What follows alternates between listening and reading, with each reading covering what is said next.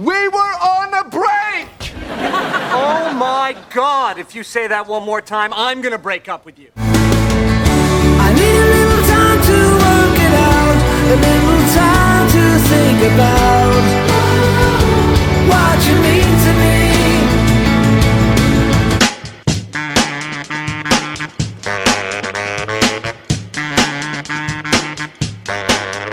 Unwind yourself. Come on and turn that soul loose. Come on, baby.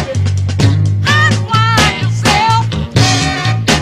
Turn your soul loose.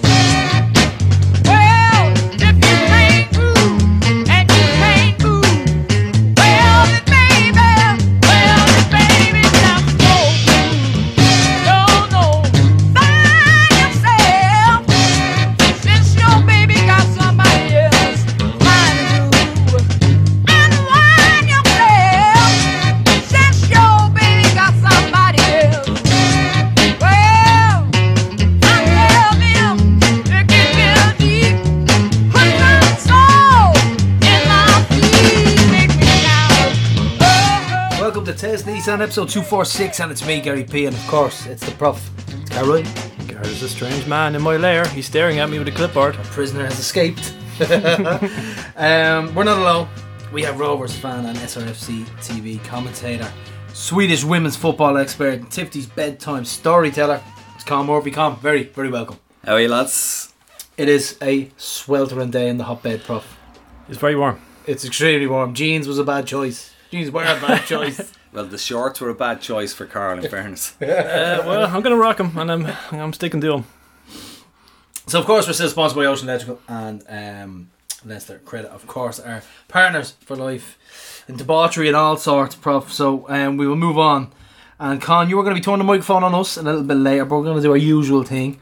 And we're going to review a tonking over UCD and look ahead to Dalymount on Friday week. And there's also an interview with Gary, Purdy and Martin Brennan, two long-standing hoops, about their other love, West Ham. So the Conference League story that broke last week about them winning it. And I was saying to the Prof, that's I can understand why he chose this, because West Ham have never really won a thing.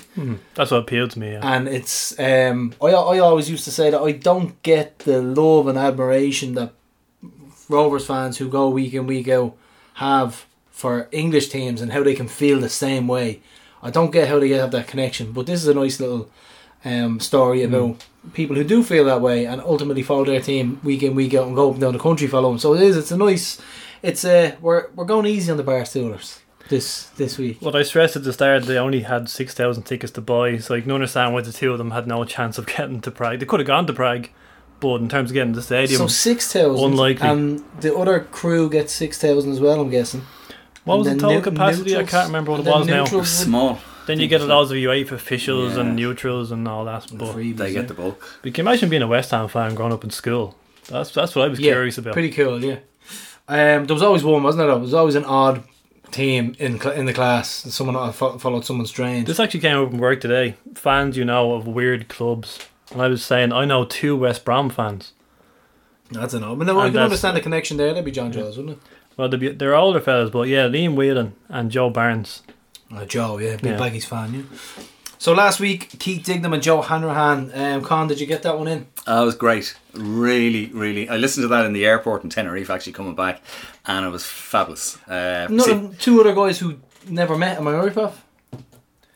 They, like ships in the night more so, weren't they? They had robbers, but they spent the first 3-4 seasons at UCD, They would have played together at UCD, wouldn't they? Yeah. And you see, for somebody like me who would have seen them playing for UCD and then playing for Rovers at different times, it was great to hear them talk. And that's one of the things about this podcast that I just love, that you do interviews like that with those guys. I thought they were brilliant. Really. Were you thinking back to it when you heard the names? Were you thinking, remember them? Oh, Jesus Christ, absolutely. Yeah. I mean, Keith Dignam he kind of talked himself down a little bit in the interview, but he was a really tidy centre midfielder, got the ball, always passed it to a teammate, very good. And Joe Hanrahan was an explosive kind of winger forward, great player as well. So there were different types of players, but it was great to hear them.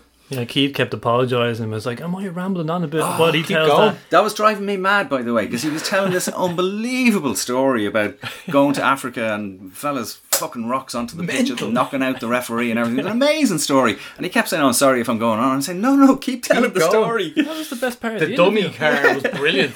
The dummy car. Stone in the dummy car. Yeah. Brilliant stuff. Anton Matthews, actually, in work, he was at both legs of UCD against Everton, 1984. Wow. Cup Winners' Cup. Yeah. Can't imagine too many people around both Anton's legs. a season ticket holder at Goodison Park and a Rovers stalwart.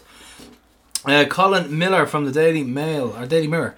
The Conference League is such a wonderful idea. Roma's first major trophy in 14 years, West Ham's first major trophy in 43 years. Football is all about moments and enjoying successes for fans, players and managers. It's something I totally agree with. I think a debate popped up on Twitter about whether it's a Mickey Mouse Cup or something like that. But I mean, you said it brilliantly last week. Football's about creating memories and winning trophies and having those memories. That's what it's about. You were saying, well, you finished fourth, great.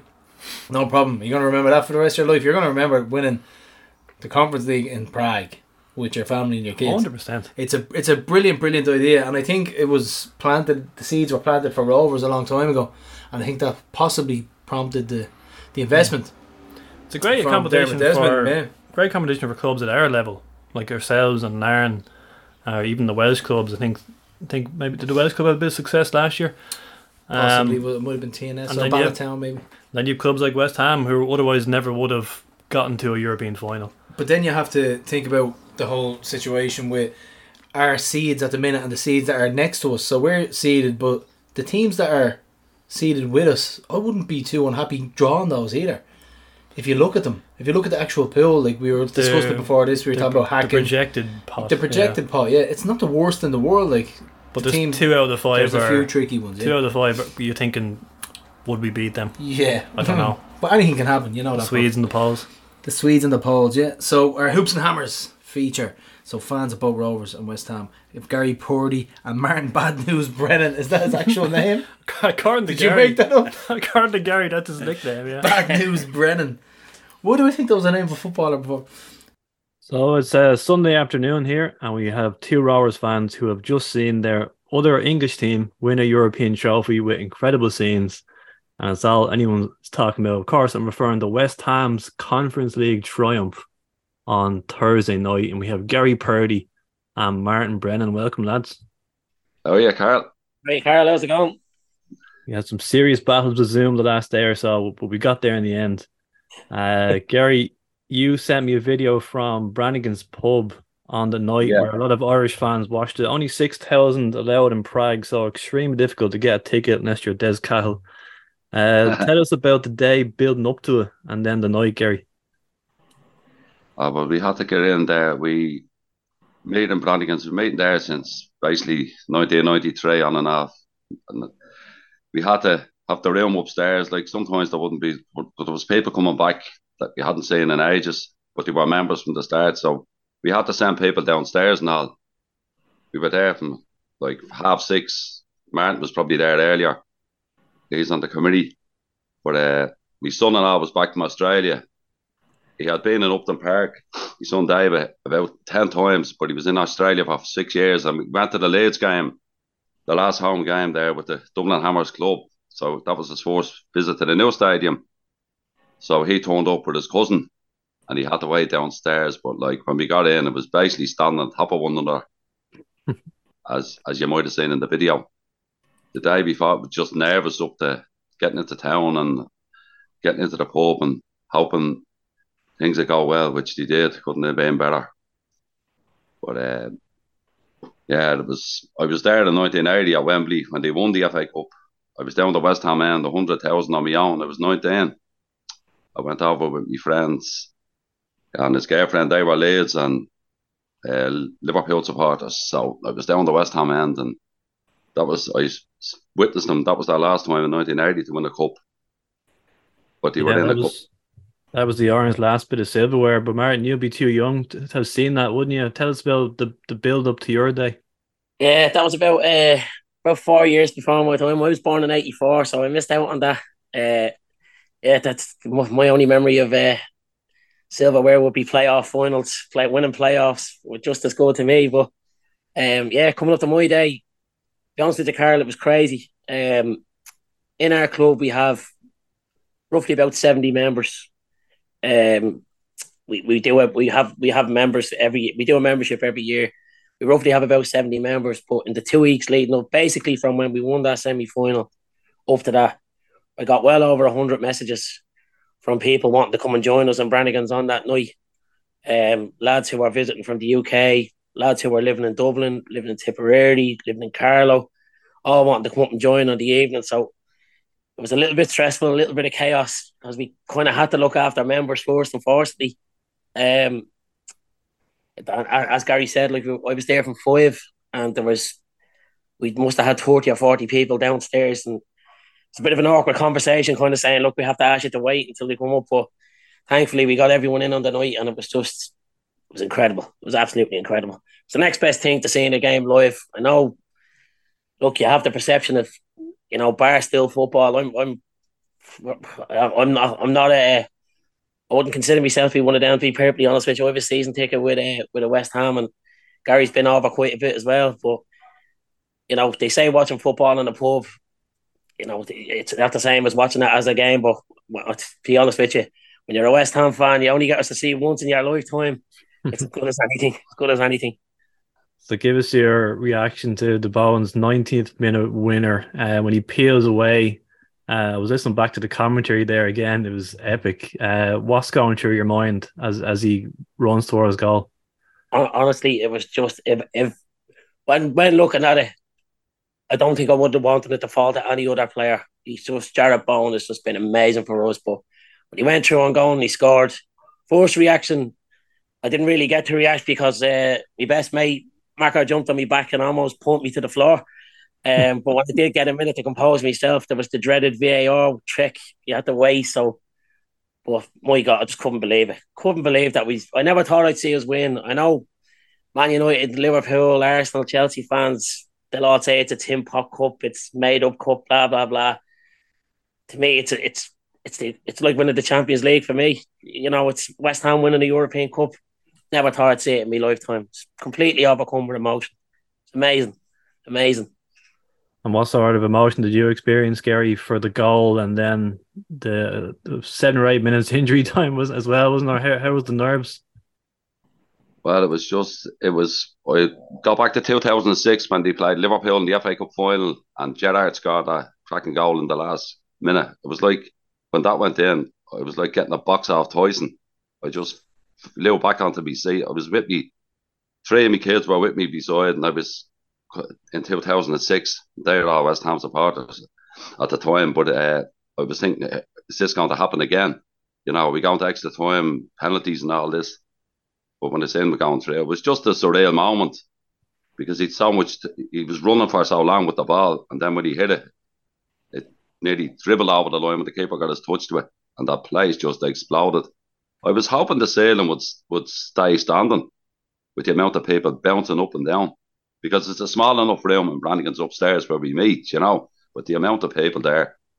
And, oh no, it was just, I have it recorded and I'm going to watch it again, but like tears were coming out of my eyes. I couldn't believe it. But it was so, to get a winner like that, you couldn't make it up, right or over stuff, you look back here, and like they had lost in the 1976 Cup final to Anderlecht 4-2, and so it's our second European piece of silverware, and as Martin says, they can make it up at the start. Even at the start of the season, some of the lads in our club are saying the Conference League, more towards the thing, but it's a European Cup, and you can see after Mourinho with Roma last year, embracing it, and it's gone this way again, and we're into the Europa League now, straight into the group stages.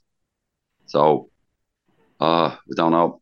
It's still surreal. Like, I go around in my West Ham shorts, a different one every day, and people in the street, kids and all, that would have never said anything about West Ham. They're all, even in the square, walking around on Friday, loads of people shouting up the Hammers and West Ham this and that, and kids and West Ham and all this. So it's put them on the map in more ways than one. And there's the 3 Italian teams. I said that halfway through the Roma game. There's 3 Italian teams in the final. What if the 3 of them lose? And that's the way it's worked out after last night. But West Ham, it's brilliant. And I hope this, like, we're waiting so long. That's me dog barking. Doug, he's probably celebrating. Hopefully this will start with a run for West Ham getting silverware. Because I remember saying, sorry, I'll just let. Now, 1-0. It was when Rovers won the FA Cup against Dundalk. I was talking on FAI TV outside the ground, and I was saying this will be the start of a number of trophies, leagues and leagues, and that's the way it's worked out. So hopefully it'll work the same way with West Ham now, and we can get more silverware, because it's such a monster club, like that. 60,000, it'll be the second biggest ground in England next season when they're putting in more seats, another 4,000. Like Old Trafford will be the biggest, and they'll have 66,000 there. And they used to say they wouldn't fill it when they left Upton Park. They used to hold 35,000. But like West Ham must have 500,000 fans in London alone. So hopefully that's the way it's going to work for West Ham anyway.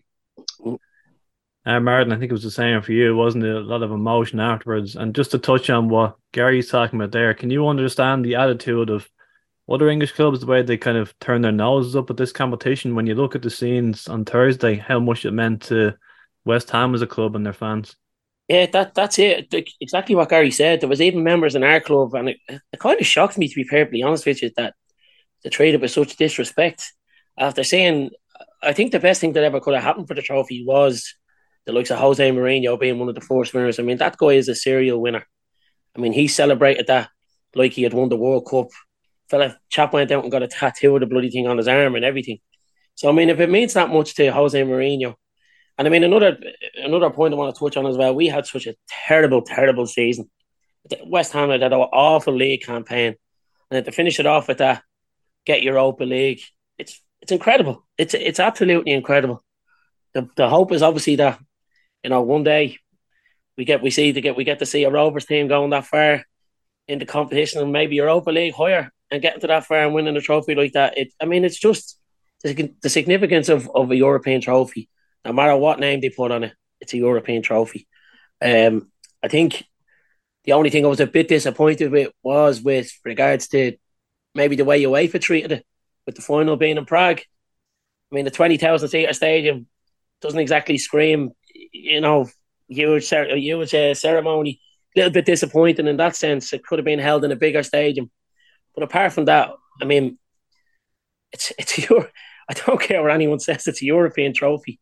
I mean, I think me and Gary went around that room there on Thursday night, and I don't think I've ever seen so many grown men cry. Literally just completely overcome with emotion to be European champions. And as Gary said, this little kid stopped me in the street. They would have all known me for years being a West Ham fan. And they get the same reaction, up the hammers, saying, well, at one point I would have got stick over Rovers being in the first division and West Ham being in the championship. And now I'm a follower one winner and one serial winner. So things are looking good for me on the football side of things for once. Speaking of Mourinho, Moisey did his best Mourinho impression running onto the pitch. That's going to become, it was a hilarious moment, but it's going to become an iconic moment, isn't it, that one?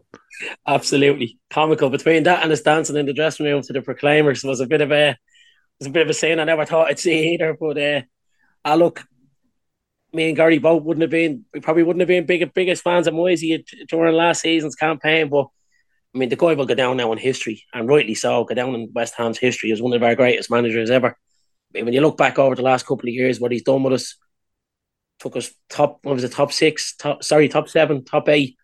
Okay, this campaign was a bit short, but I mean, he's won a European trophy. He's got to be up there with the best, with the, it's probably hard to say, but he's up there with the John Lyles and the Ron Greenwoods. He's got to be up there with them after that run. And look, I think if you're an unbiased football man and you look what David Moyes has done for football over the years, you wouldn't begrudge him that trophy. You certainly wouldn't begrudge him that trophy. And Gary, as Rovers and West Ham fans, you've had a lot of involvement with this Conference League season, going all the way back to August with us being in the group stage. So how many games did you get, I suppose, in total between Rovers, West Ham in this campaign, and any memories from the earlier rounds, whether it be Rovers or West Ham, going back to now? Yeah, well, last season, like I was at all the home Rovers games. It's the only Rovers game I've got to in Europe would have been the Tottenham game back in 2010, was it? At White Hart Lane. Yeah. But my memories at the group stage is like it's awkward with the 6 o'clock kickoffs, even to get into town, and you don't get many. But as I went to, it was from last season, I was saying, like, hopefully they've learned their lesson when they played Eintracht Frankfurt in the semi-final. And this season it worked the same way. They were a goal down after 1 minute against Eintracht Frankfurt. They lost at home 2-1, and then they lost 1-0 away. But it's worked the same. They won 2-1 and they won 1-0. It worked the same way in the two legs in the semi-finals this season. I thought, what way did the failings? You were saying at the start, but as hopefully we just get through the group. But they won. What did they play? 15 games. They won 14 out of 15. Drew the other one. Like the record's just amazing. No matter what way you dress it up, like it's a European games. You have to play and beat what's in front of you, and it seems they were able to do that. And it was, as Martin was saying, like they lost with the European semi-final last year, getting to it. They only won one of their last 7 games. So they could have got a top 4. They could have got a Champions League spot last season. But this season, they lost their first three games. Then for the World Cup break, they lost their last 3 games. So it's been that way in the league this season. And then the European games, it was trying to juggle the squad around and play this player and that player. And playing with only one up front, Antonio up front all the time. Then bringing in Skamaka for 45 million, and he didn't do the job at all. We've had that problem with Sebastian Haller last season, paying the same amount of money for him, and he's not doing the job. I don't know if it's the way West Ham play with one man up front. I think these players need another player, going back to the day when you had Campbell and Buckley going back to the forward in a row team.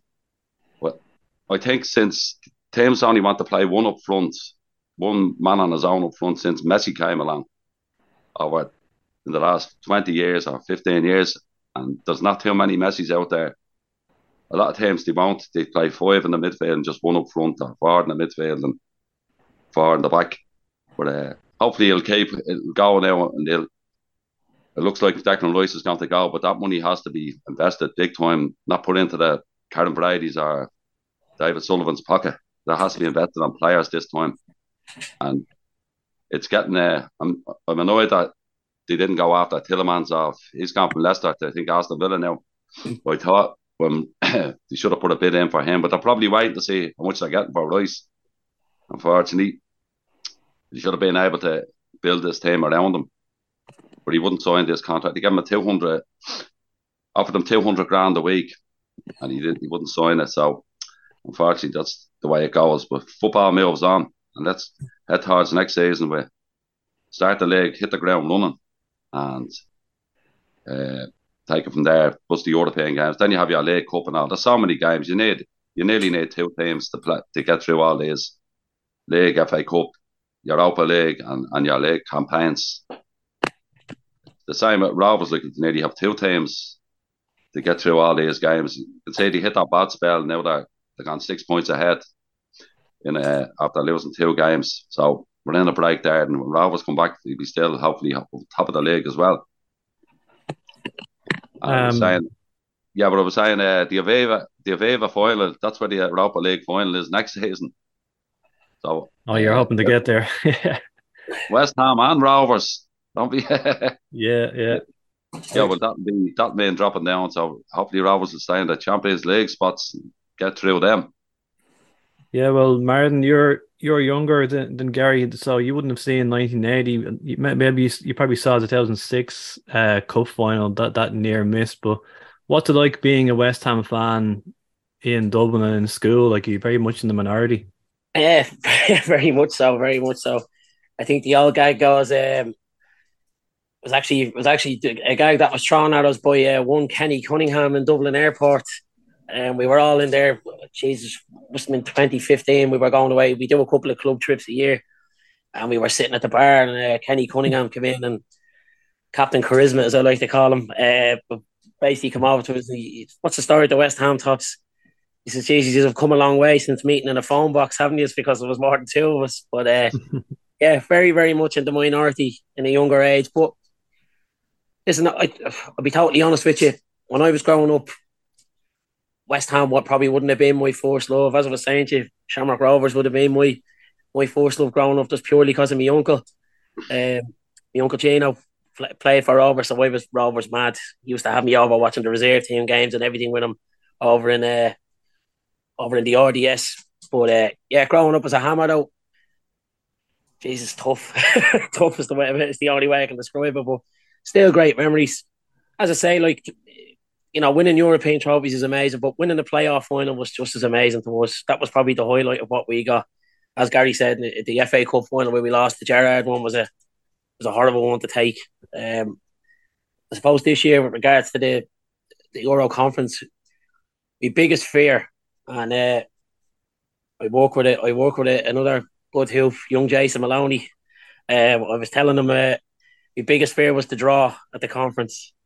I was, oh, please, God, no, don't put Rovers and West Ham in the same group. That was my biggest fear, that we were going to be in the same group. Because that would have caused chaos, absolute chaos. Avoided loyalties, yeah.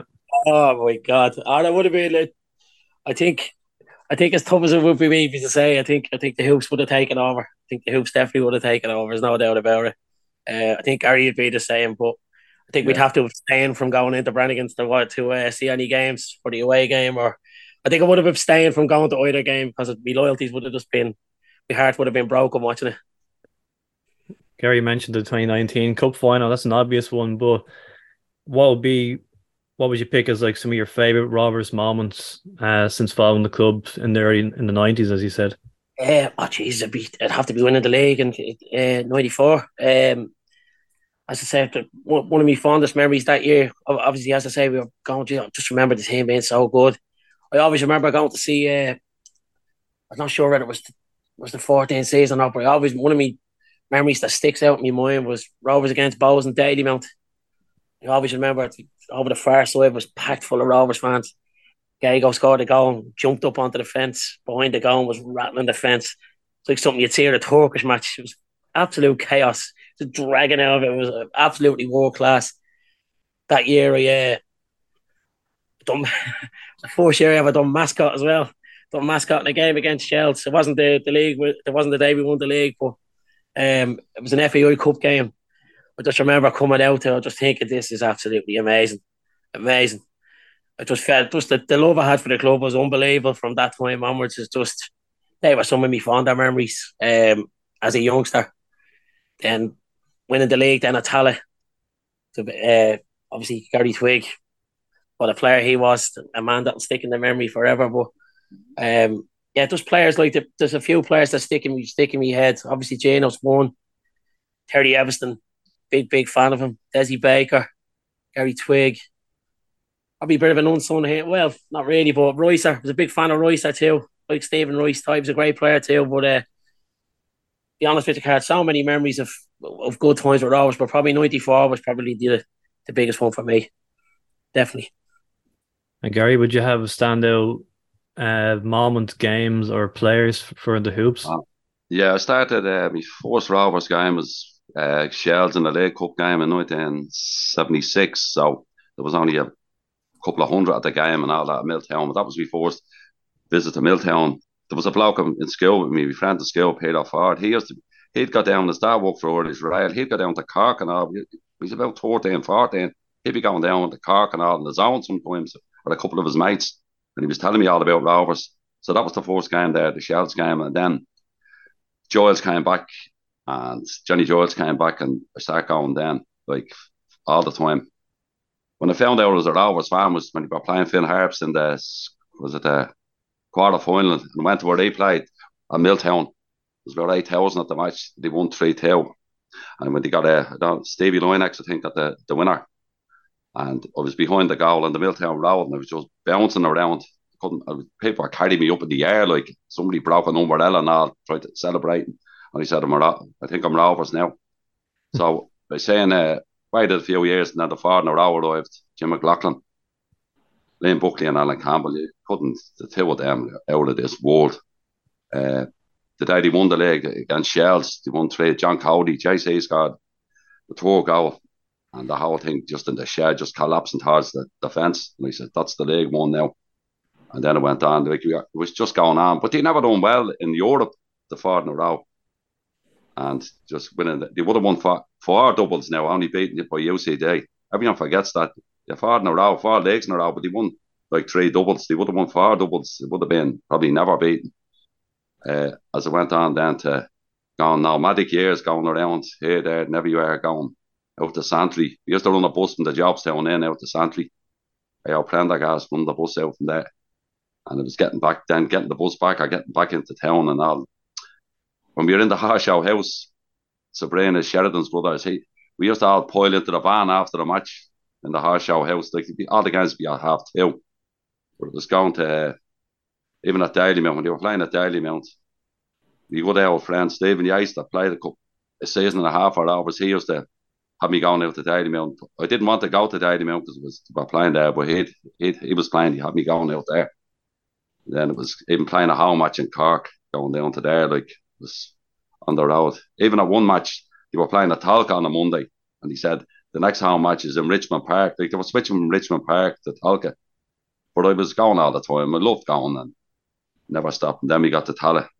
It was only 20 minutes walk down the road. I walked down there. I was on basically a CE scheme down there from 2009 to 2012. So I met a lot of the players in 2009. I met them all nearly. And Michael O'Neill. Michael used to have a couple of tables. He had a canteen underneath the West End, right down where the corner flag was. And the breeze would be blown in like a wind tunnel.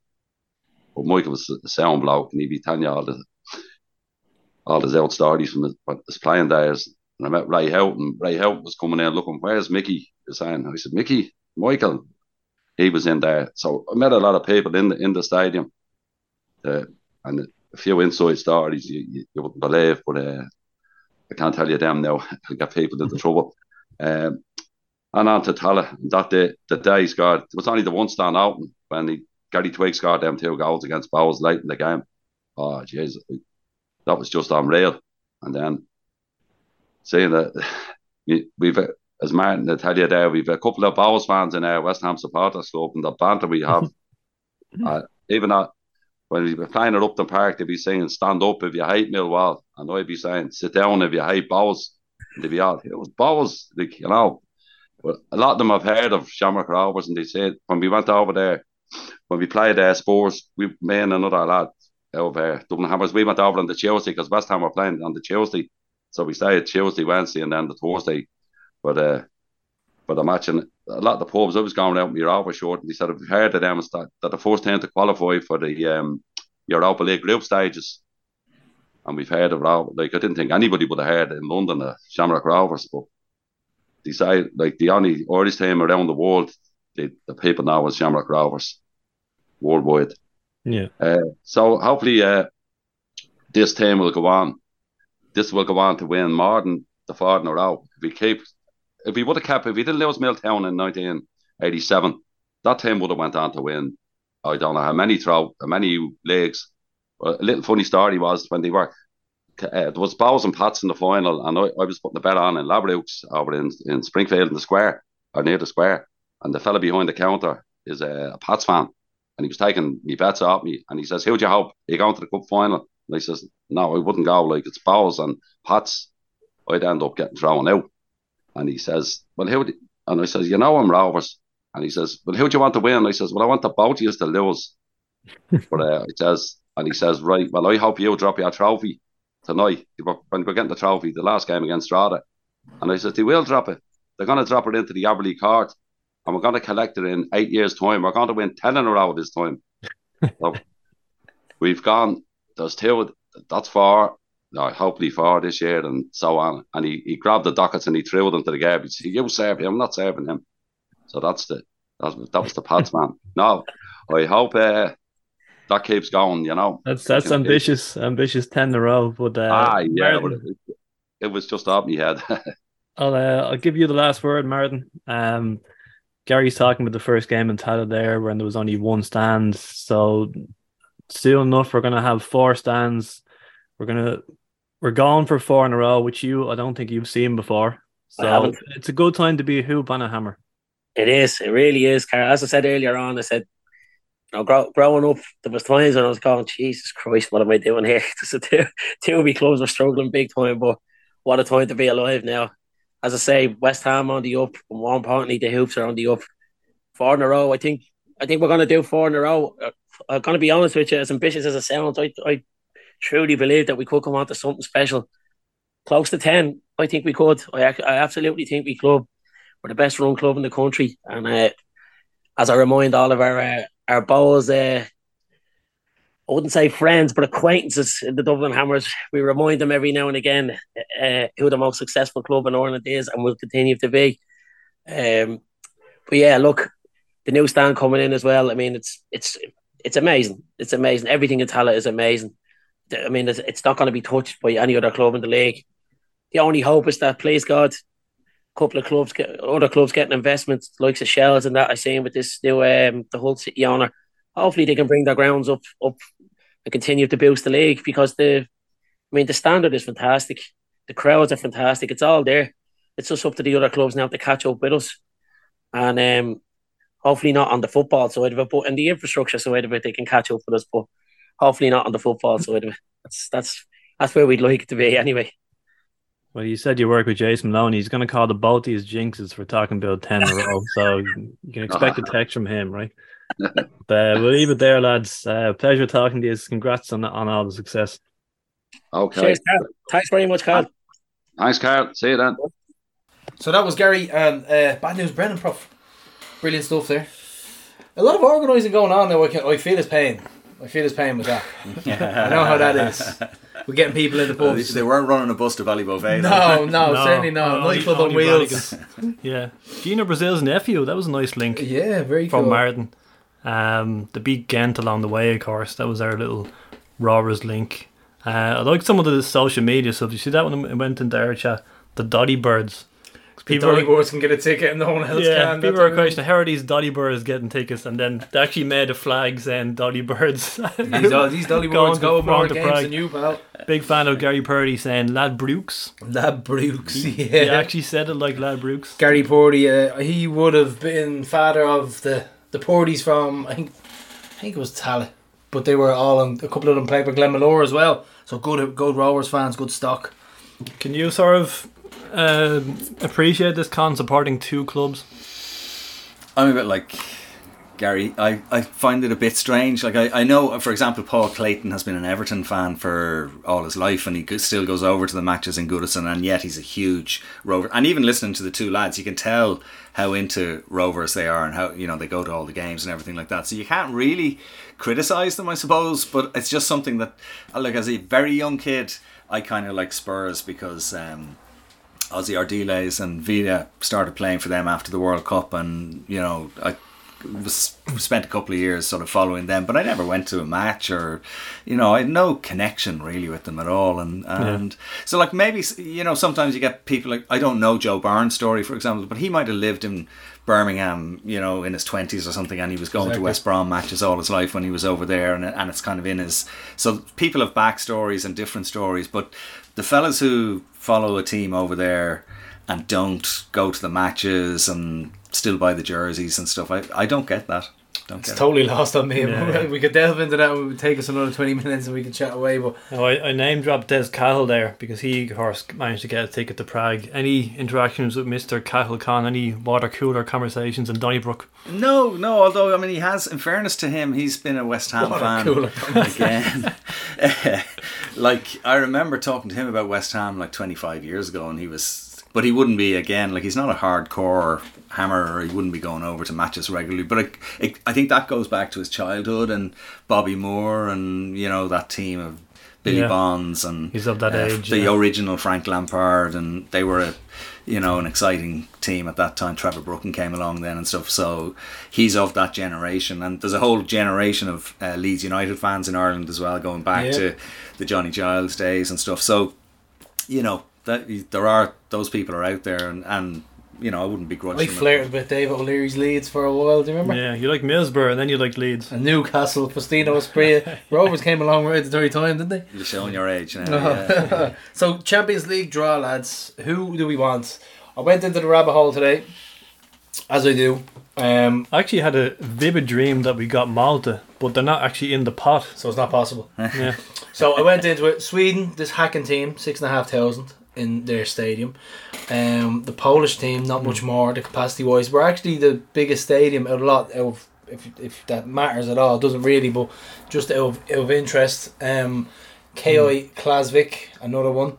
I think they have 2,000 in their stadium. So just the general infrastructure and the way the teams are run, I always look into that, and the history. We've got first-time champs. Well, I think Häcken are the first ever team to enter into the Swedish league, and they were formed by 14 and 15-year-olds.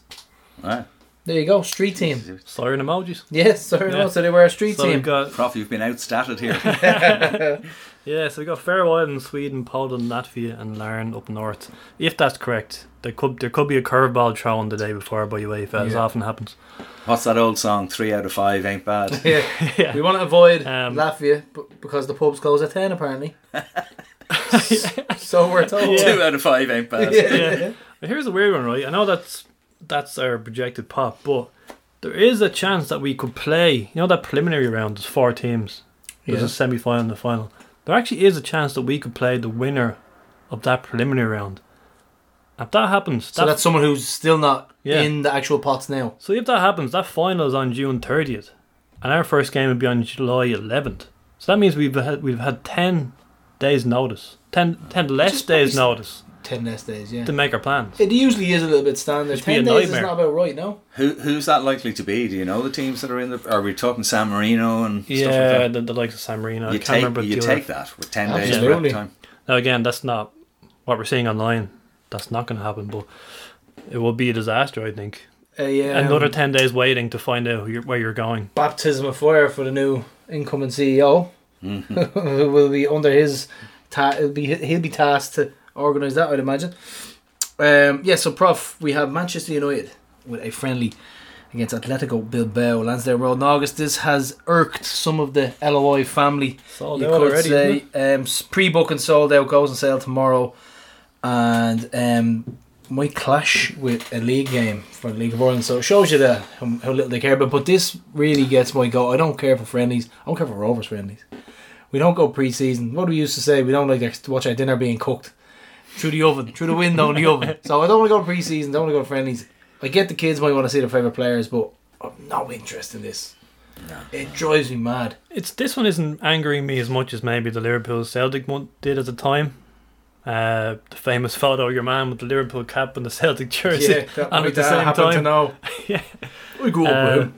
It is a strange one though, because the FAI promoted the press conference to promote the FAI are obviously on a slice of the action from this game. Absolutely, and it goes counter to everything that they're doing at the moment in terms of pushing the domestic. Well, we all know how much peril they're in financially. So I'm guessing this is just one way of chipping away. At the debt, absolutely, isn't it? Absolutely, yeah. That's what I imagine it is. Yeah. It's really sad, really, when you think about it. The whole Sports Direct thing as well was absolutely embarrassing.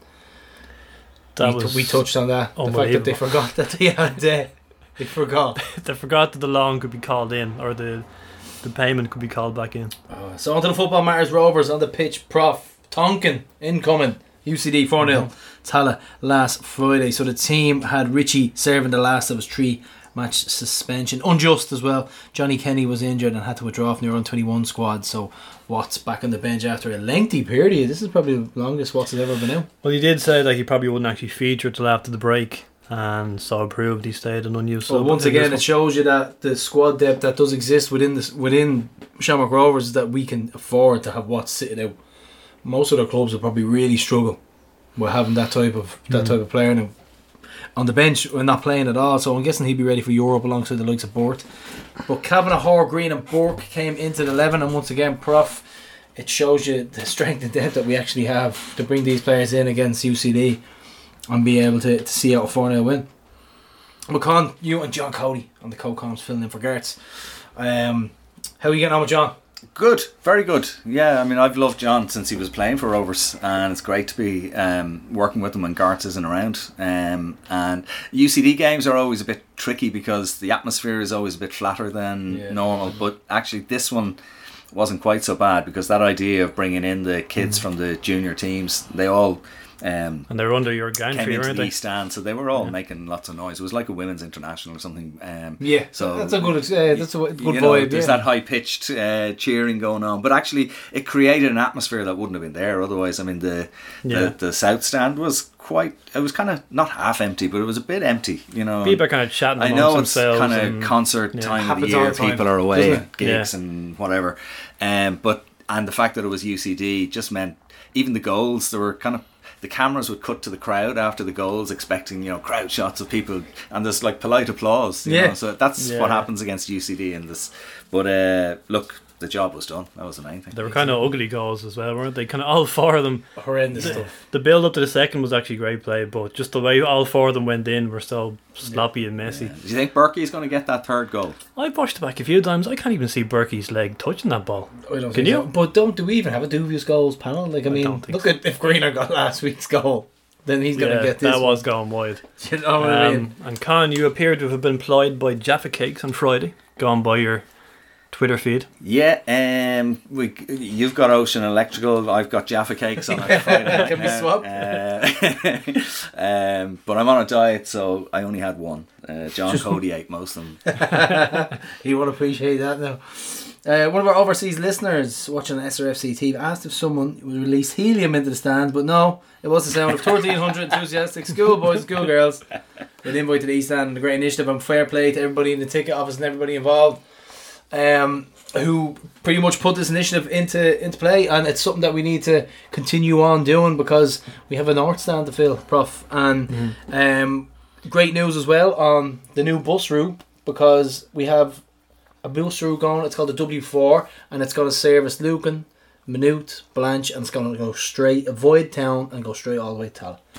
So it's a new route for new fans. All those new developments. Going to work on something there, Prof. Me and Prof are going to have the mastermind. Me and Prof, here it is now. Me and Prof are going to fill the North Stand. Is that right, Prof? You're going to fill it. I'm just going to keep doing this podcast.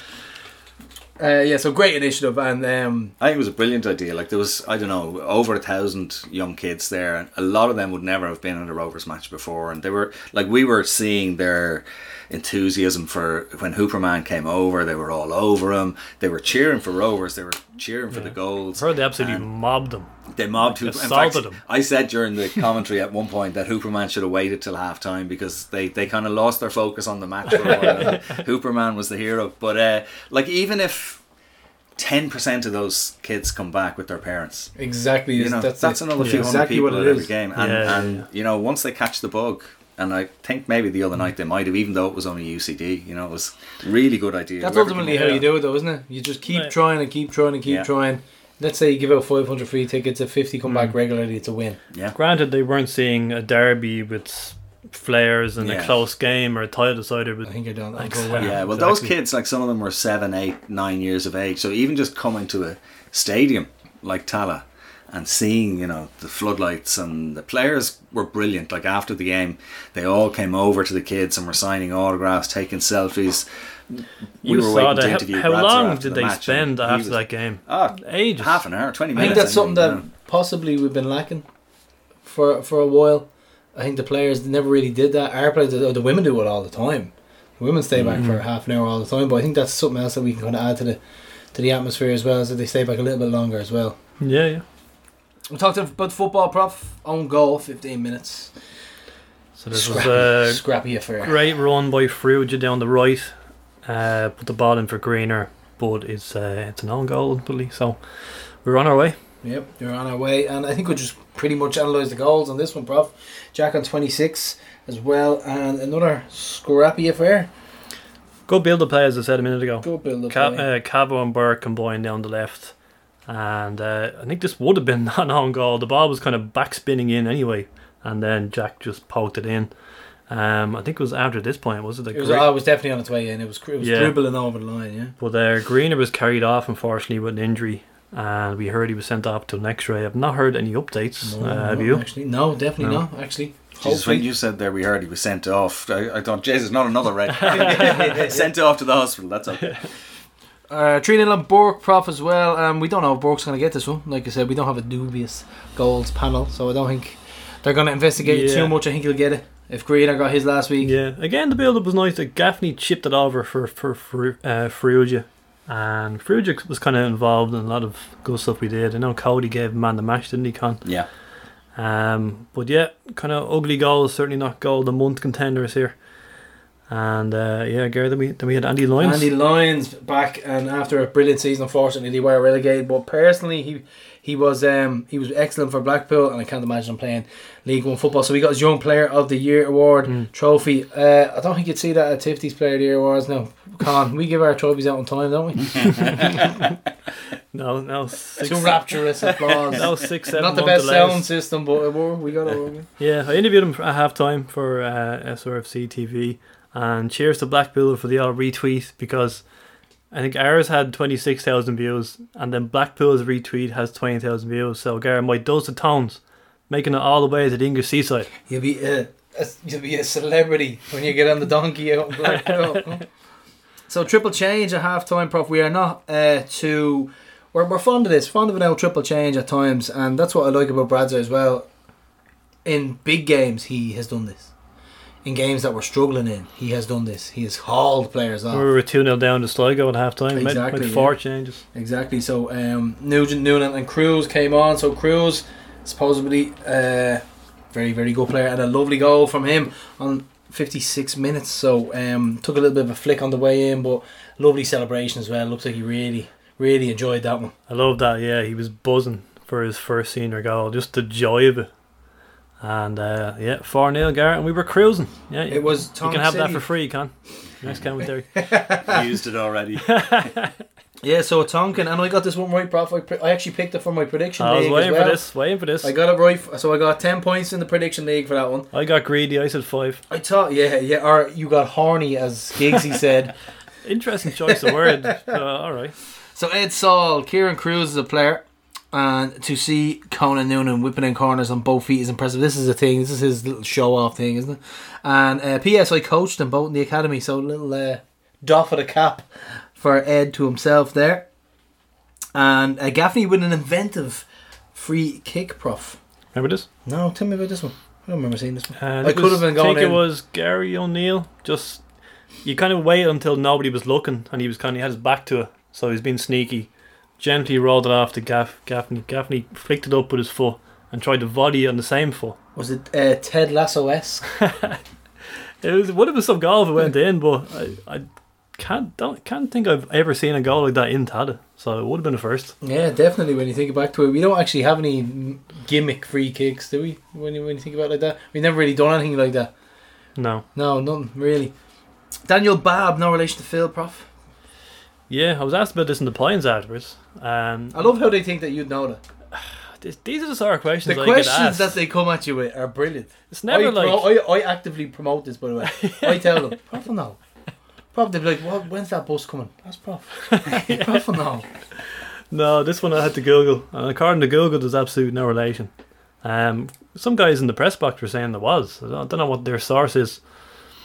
But apparently no relation to Phil Babb, the Ireland international. And no refereeing incidents as well, so relatively handy one for the Although Mr. Adam Lynch was in fact running the line on Friday. Adam Lynch, you sent off Richie Tell. Yeah.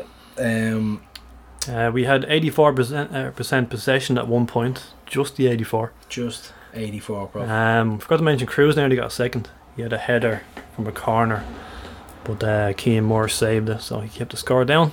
And mini pitch invasions, Prof. Mini pitch invasions. So these kids obviously are new to it and thought, lovely, we can go on the pitch. But it's not the case, kids. It won't be the case. So different to like a Europa League pitch invasion where it's like pure anger. This time it's like, I think it was Dave, the steward. He's just like, get off, will you? Get off. Yeah. An annoyance. Phelan, I know we say it often, but to see the players and management on the East Stand side immediately after the game to pose for pics and autographs for fucking ages was absolutely outstanding. A brilliant initiative to get all those young fans in tonight and then meet them straight after is brilliant thinking, and the players and staff were so generous with their time. It's made me proud again of the club. So more fans and generations made tonight. So excellent stuff. And 5782 in attendance for a UCD game is superb. Really, I feel like I've brought up this a few times in the podcast, but I think we got 3,000 at home to UCD in 2019. Remember Conor Kern's first game in Tala? Yeah. And at that time, that was like our hardcore. There was no chance that we would ever get above 3,000 at home to UCD. No. So I kind of used that as a gauge a little bit by the schoolboys and schoolgirls, but I think that's a big sign of where we're going. When you get 5,000. Yeah, but there's a lot of hard work being put in behind the scenes. And if you look at all the new builds that are in and around the stadium, and if you look at the actual Whitestown Way, that's not really a Rover stronghold. The one that goes down towards the Shishla kebab place and the gym and the arena. There's no green and white. It's not like that. I think we should really focus on that as well. Because when you make that walk down Whitestown Way, it's not really... You wouldn't know it's match day. So that needs to be a Rover stronghold, first of all. I think it's really interesting you should say that, because I was thinking there were a few nights, European nights especially, where I was going down Whitestown Way and I said there should be green and white flags on every sunny day. Light, street light thing, and at the roundabout at the top there, a few big green and white flags just tells everybody in the area, where you are, what's happening, and it looks impressive and it just sets the scene. Absolutely, and maybe some sort of initiative within, I don't know, a 1 kilometre radius of the game, of the stadium. You get a discounted season ticket, just to kind of create that stronghold. And all the new builds, all these houses that are going up along this brand new bus line, it's there for the taking. It really, really is there for the taking. So yeah, 5,700, including some English bloke in a dress on his stag. And apparently it didn't last long because there was no bar. So he's like, where's the bar? That'll do it. There's no, he's like, get me out here. Got out of there quick. Nothing would be able to possess me to get that drunk that I'd wear a dress and pick on. I'm not taking the piss out of any other Rovers fans here. Like I said, I popped into the points after, and it was absolutely brilliant to catch up with Mick McCarthy. First time I've seen top him. Man. First time I've seen him since he'd been through what he's been through. Still sharp tongue. He's hanging in there. Now I was delighted to see him, so I hope you stay on the mend there, Mick. Atmosphere, prof, we won't even bother, will we? It's like we said, it's like a bag of cats over in the East Stand. Yeah, we kind of covered it there. Apparently UCD sold 4 tickets. 7 last time. Are you messing? Where are their parents? That's what I want to know. They don't want to go and watch them. I don't get it. So Neil voted, was my man the match, JC. Did he say what his reasoning was for that? I just think the threat he offered going forward, he didn't have to do very much defensively, but every time he got forward, 2 of the goals came from his crosses into the area, and he gave the left back Evan Osam a pretty tough night, and just he was it was the kind of game that suited Farouja, especially in that attacking sense. So I thought I would have picked him as well, probably. He hasn't scored since day. Interesting. I think we're good omens for the 23rd, lads. Hopefully, extended our lead to 6 points. So. It's been a mental season. It's topsy-turvy. It's all over the place. Yeah. Even look at the goal difference. Our mental season, it really has. But it may already be too late for our title hopes. Yeah. Are we gonna name it? What was your tweet? Neil Fruit. Are you gonna read it out? Did you put it in? Read it out. You gotta say it. So the context is Aidan Fitzmaurice 5 games in, pretty much wrote us off in a scathing article saying we were unbalanced and all this. Unbalanced and all this bullshit about not being able to... The season could be over already, so Prof took a little swipe on Twitter. Then Aidan did an article on Neil Farouja about how he's trying to get into the Irish squad. And I said, even if Neil gets his act together, it may already be too late for international hopes. And I don't think he even reacted. I don't think, did he even get it? I hope he did. No response. So the LOI TV half-season pass is available now for €60, and the best €60 you will ever spend listening to the lovely tones of Con and Garrett's, the dulcet tones. Yeah. So any commentator stories for us from this season, Con? Any bloopers or I've had no fuck up so far this season. It's great that JC will come in when Garth isn't available, and like when RTE are doing the live games, Garth's kind of in demand a bit now, and Virgin likewise. So no, there's been no major issues. You did, I think, near the start of the season, Gary, you spoke about the pass for the LOI thing, and I can tell you right here and right now, there's a big issue in that more and more and more people are watching the games on the dodgy box, and it's going to kill the service, because if people don't pay this, like say the €60 for the half season now, it's the price of a couple of nights out in the pub, right?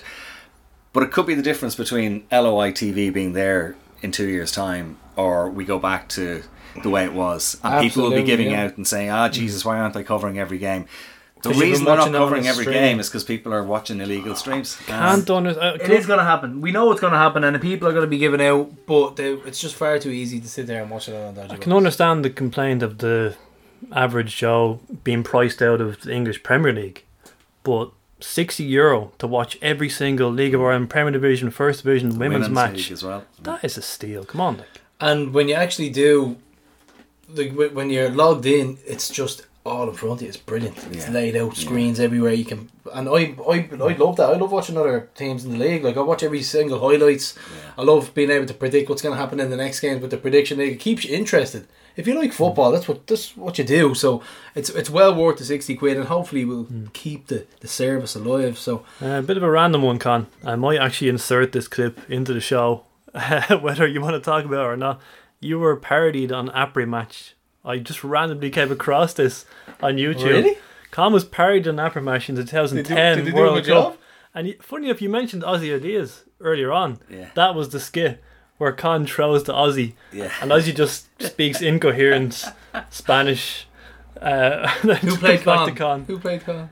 Your man who plays Bill. Richard Cooper was me. Yeah. And did you think he did a good job? He did a very good job, actually. And funnily enough, he bumped into me in the corridor because they'd be recording in a studio and we were doing the live program. I was doing the highlights for the World Cup that year, and he was kind of a bit embarrassed and kind of, I hope you don't mind. I was fucking thrilled, to be honest with you. Prof is quite the impressionist. Oh, go on. That's what he'll never give us tell a Gary I P wouldn't there. say that though. Honestly, he nailed some of them. Has to be the right And it's person. always he'll do it at the right time. Maybe a couple of drinks on him. He'll get it out. He nails a couple. Have of another them. Guinness there, Prof. Good evening. Well, at the end of another very busy World Cup day, I know it's 3 o'clock in the morning and nobody's watching, but still, I'm delighted to be joined by the great Osvaldo Ardiles. Good evening, Ozzy. Yeah. Ozzy, it must be, for me certainly, it's a huge thrill to have you in the studio. You're the only World Cup winner that's ever been in the studio. What was it actually like to win the World Cup? I mean, it must have been amazing, was it?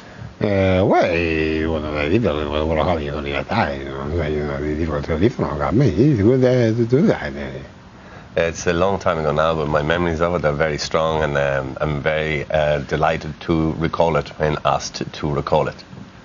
Yeah, and I mean, going back to those days, 1978, there's obviously some difficulties, I suppose, between the country that you ended up playing in, England. Can you tell us a bit about that and what it was like going to Spurs? Because it must have been a bit tricky, was it? Well, no, because they were coming to the camp. It was so I playing World Cup. It wasn't many times, so I had to worry about it into the camp. Right, so unfortunately we have delays with the North Stand seats, but we're hoping to have it open in September. So we could catch some late Europa games, hopefully. I feel like it's been pushed back a month every month. Yeah, listen, and that's something that's probably totally out of our hands, I'd imagine, because the council. It's nothing to do with us, with construction. So they're doing their best from what we hear.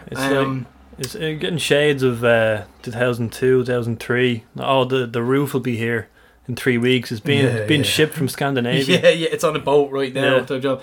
1899 bar, Prof. It is got snugs. So when you look in from the old Glenmalure suite, right? So you rip out the partition that was there, because there was one door and then there was another door out into the pitch. The initial partition is gone, so it's wide open. But then when you walk towards the 1899 suite, it looks like there's walls or offices. But they've built snugs I'm guessing they're gonna have comfy seats in, so it's gonna be a little bit more intimate. Bit Which hipster. I'm a big fan of. Yeah, slightly hipster, you could say. Big fan of 19. So the bar will obviously be delayed, but we're hoping to get green ribbon in, Prof, or white horse as it's known. But we're gonna get a couple of bottles in and hopefully get the naming rights in. We should never let Mero forget that. Never. He could not remember the name of the Shamrock Rovers beer. Thought we were pod buddies. The White Horse. Yeah, he's dead to us. I'd ban him from talent. Yeah. This was interesting, well, just on stadiums. Sean O'Connor, journalist, he put up a big graphic showing the capacity of basically every sporting venue in Ireland. And he said this was quite a stark statistic from that morning's FAI facilities investment document. So out of the top 40 largest stadia in Ireland, only 3 can host football matches. So obviously Lansdowne Road was up second behind Croke Park, is it? And down at 38 is Tala, and 39 Turner's Cross. So when we do go to the fourth stand, Tala will move up to 29th largest stadium in Ireland. And we also have Morton, 8,800, and RDS, just former venues. There's a couple of stadiums there, 18,500. I didn't know Morton held that much, actually. No, I didn't think so.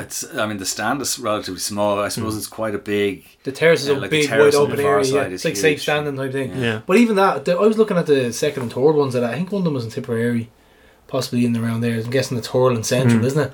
One of them is like 40,000 seater. Yeah. Like that's... It just shows, it goes back to the old argument that we talked about with the GAA having their house in order and ultimately being an amateur game as well, so they don't have to pay players, but, well, that depends on how you really believe on that, but they have invested in infrastructure. Like even there, I remember a staff today, we were talking, telling me he plays GAA, and I never even heard of the name of the team. I think it's St. Martin's or somewhere out in Edenderry or something like that, and they have a full-on bar, full-on clubhouse, tiny car club, but that keeps them afloat. Yeah. You name any place that you can kind of go and have a point in and around. They actually ranked the points in an article recently, didn't they? We were second bottom above UCD, was it? Rightly so as well, because it's not great. So that's was something Bowes that first? like it would be great if we did have a bar 7 days a week. But listen, that's a conversation for another day. It certainly is. But we're talking about other results, Prof. Cork finally lost after a good streak, 2-1 Dundalk. This was a lively game anyway. I mean, we had Shells 1, Sligo 1, with Conor Kearns recently signing a new multi-year deal with Shells, possibly ruling him out of his number 1 jersey after Alamanis, which we did anticipate. But he has some highlight reel. I was watching a couple of his saves. Some of them are ridiculous. He had a Banks-esque save at the old end in Tolka Park where John Connolly used to have his van selling the merch. Unbelievable. Like, he really commands his area well, but I think that deal could possibly be dead in the water. And Drogheda, more refereeing madness. Prof, did you see this one? The late winner. The late winner, okay. So there's a tussle in the middle of the park leading towards the centre of the park. The Drogheda marquee pulls down the Pats defender. It looked like, I didn't think it was a foul, but the ref went to blow. But the Drogheda player made the movement. So he went to blow, but the Drogheda player got the advantage. So he went on. It was a brilliant goal. And went on to score the winner. So there was mayhem over that. I still don't think it was a foul, but once again, referees are in the spotlight. Well, they're really in the spotlight, the Brandywell, which we'll talk about in a second. I love people who get man of the match performances that don't think they deserve it. Brian Maher didn't make one save. Somebody put up the graphic and it said Bowes, shots on target 0. No and then saves. we heard Brian Maher man the match. And it was like, you know that meme of the woman, all the formulas? It was like, yeah. that's what it was like with me. Like, but when he was getting it, he was just standing there and he was like, "Get me out of here! I didn't touch the ball with my hands." Con, if you're sitting beside John Cody or Greg Garland and they give a goalkeeper a man the match, them the nod? You're like, "What?" What is your response for no saves? I say nothing. Yeah. It's on them. He gave for distribution. That was his criteria. But it tells you how shite that match was. Fuck me. When that was the... But let's also give a big shout out to Bowes, who have also started a new basketball team. The the Bohemian, what's the name of that? Globetrotters. Yeah. Bohemian Globetrotters. Did you see that? And then Oh their my God. COO said it wasn't a penalty. I think he's gone insane. He came out on Twitter and said, no, it's not a penalty. Bows fans thought Brazder was insane for saying that wasn't a penalty against us in Tata. And then we have Lambo doing the same. I was just waiting for him to put the ball through his legs, lay it up. Michael Jordan to come in and slam dunk. The fact that he handled it twice, like, it's unbelievable. Like how it was so poor. What I'm interested in actually is the assistant referees, because like the linesman sees Richie Towell's one through a lot of bodies in the box. The linesman feels, I'm going to get involved in here. I'm seeing this. The ref hasn't. Whereas this one, a player handles the ball twice. So does that mean that both the ref and the linesman don't see that?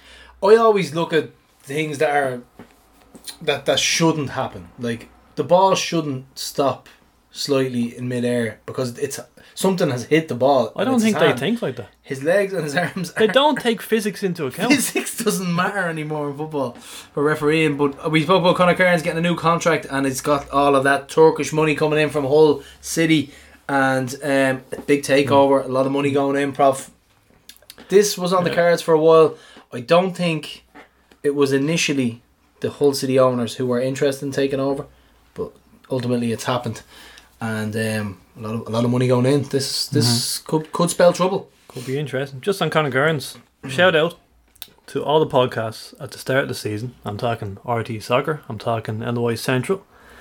They all had the same narrative, and that is the Galway Shelburne swap of Brendan Clark and Conor Kearns. They all said that Galway have got the better deal here. And your old mate, Conan Byrne, he was analysing Shells at the start of the season, and he says, my only concern, the weakest area, could be the goalkeeping position. I remember listening at the time and thinking, yous have got this so wrong. Gobbling up those words, Conan. I'm going to remember this. Yeah. Prof took that one away. I get him to write it out 100 times. I must not diss Conor Kearns anymore. But like, look at their ages. Like Brendan Clark is going to turn 38 in a couple of months, I think. Conor Kearns is the future of the League of Ireland, probably. Yeah. How can you think that that's a worse swap? Big shout out to Brendan Clark, who also got a awful man of the match award for losing the game. Wasn't it Limerick maybe, or? Oh yeah. Didn't he get the man of the match is Brendan Clark, yeah. So in the first division, Ronan Coughlin is banging them in. 25 goals already. He scores them in spatters. Like he scores 4 in one game, 3 in one game, 2 in another game. He scored. It's a ridiculous amount of goals he scored. Because he never really lit the league up. I wasn't really mad about him. Do you remember we had him on trial with Joël Coustron and we signed Joel instead? Remember? Bought him on the roll Yeah, I remember that being a talking point, that we didn't sign the correct player out of the two. Yeah. I was looking at the record. I believe the record is Danny Furlong for Wexford. He scored 30 goals in one first division season. He had he was 2015. prolific, yeah. I think Andy Motter got 29 if you include 2 playoff goals. I think McHugh for You'd have to Finn include playoff Harps. goals, wouldn't you? I think he got 27 hat-trick in the playoff. So he's on course to break that record anyway. Prof, I've been delving into the underbelly of other podcasts. So I've been listening to the Core podcast. It's actually, I like it. I think it's a really good production. Obviously, despite your feud on Twitter with them. Yeah, we had a little Twitter feud about them not really caring about their club and letting it die a couple of times, and the zombie club, and I think I was purposely trying to reel them in, and I think he went. I said something, but he came out with a really long-winded thing, and I wanted him to do that. So then I said, "Just relax, lads. You're so easily wound up." So we were talking about the 2010 winding up with a club with their fans, and I just said, "Oh, you jumped in. But you have something from TT here, one of our friends of the show. I do, because you've been building this podcast for a couple of weeks. They're good. Funny. They go to the games. They're a bit of a laugh. It's easy. No, I don't doubt you, but it's funny. You know Tommy Tormey, the way he can. I'm not sure how long they're going now. Yeah, that's the thing. I think it's only relatively new. They weren't, and by the way, they are not accredited journalists like ourselves. They couldn't actually get the FAI accreditation, so I remember throw that in there. I don't know if it was them or a previous incarnation of the Cork podcast, but I remember them complaining It was before them. that they couldn't get into their own program. That's 100% them, yeah. And then they couldn't get the accreditation. So and Robert Goggins like, well, he actually wants Tales from the East End to be the title in the program. So it's two different approaches from the program editors. But you know what Tommy's like? Yes. Tommy can cut you down with one scathing comment. I'm That's guessing, all it takes. I'm guessing he's coming for me. That is all it takes with Tommy. And he goes, do you know how many hosts there are on that podcast? He goes, there's 4 of them. And they were reviewing 2 games from the bank holiday weekend. And he goes, Prof, guess how many games there were at between them? Between all 4 of them. I like these stats. Prof has and I was like, podcast I don't know, couple, 2, 3. He was like, 1. Out of the 4 hosts, 1 of them got to a game. Funnily enough, one of them, on the most recent one, said that he just didn't go because he got pissed in the back garden. That's what Tommy was saying, yeah. That's what he said.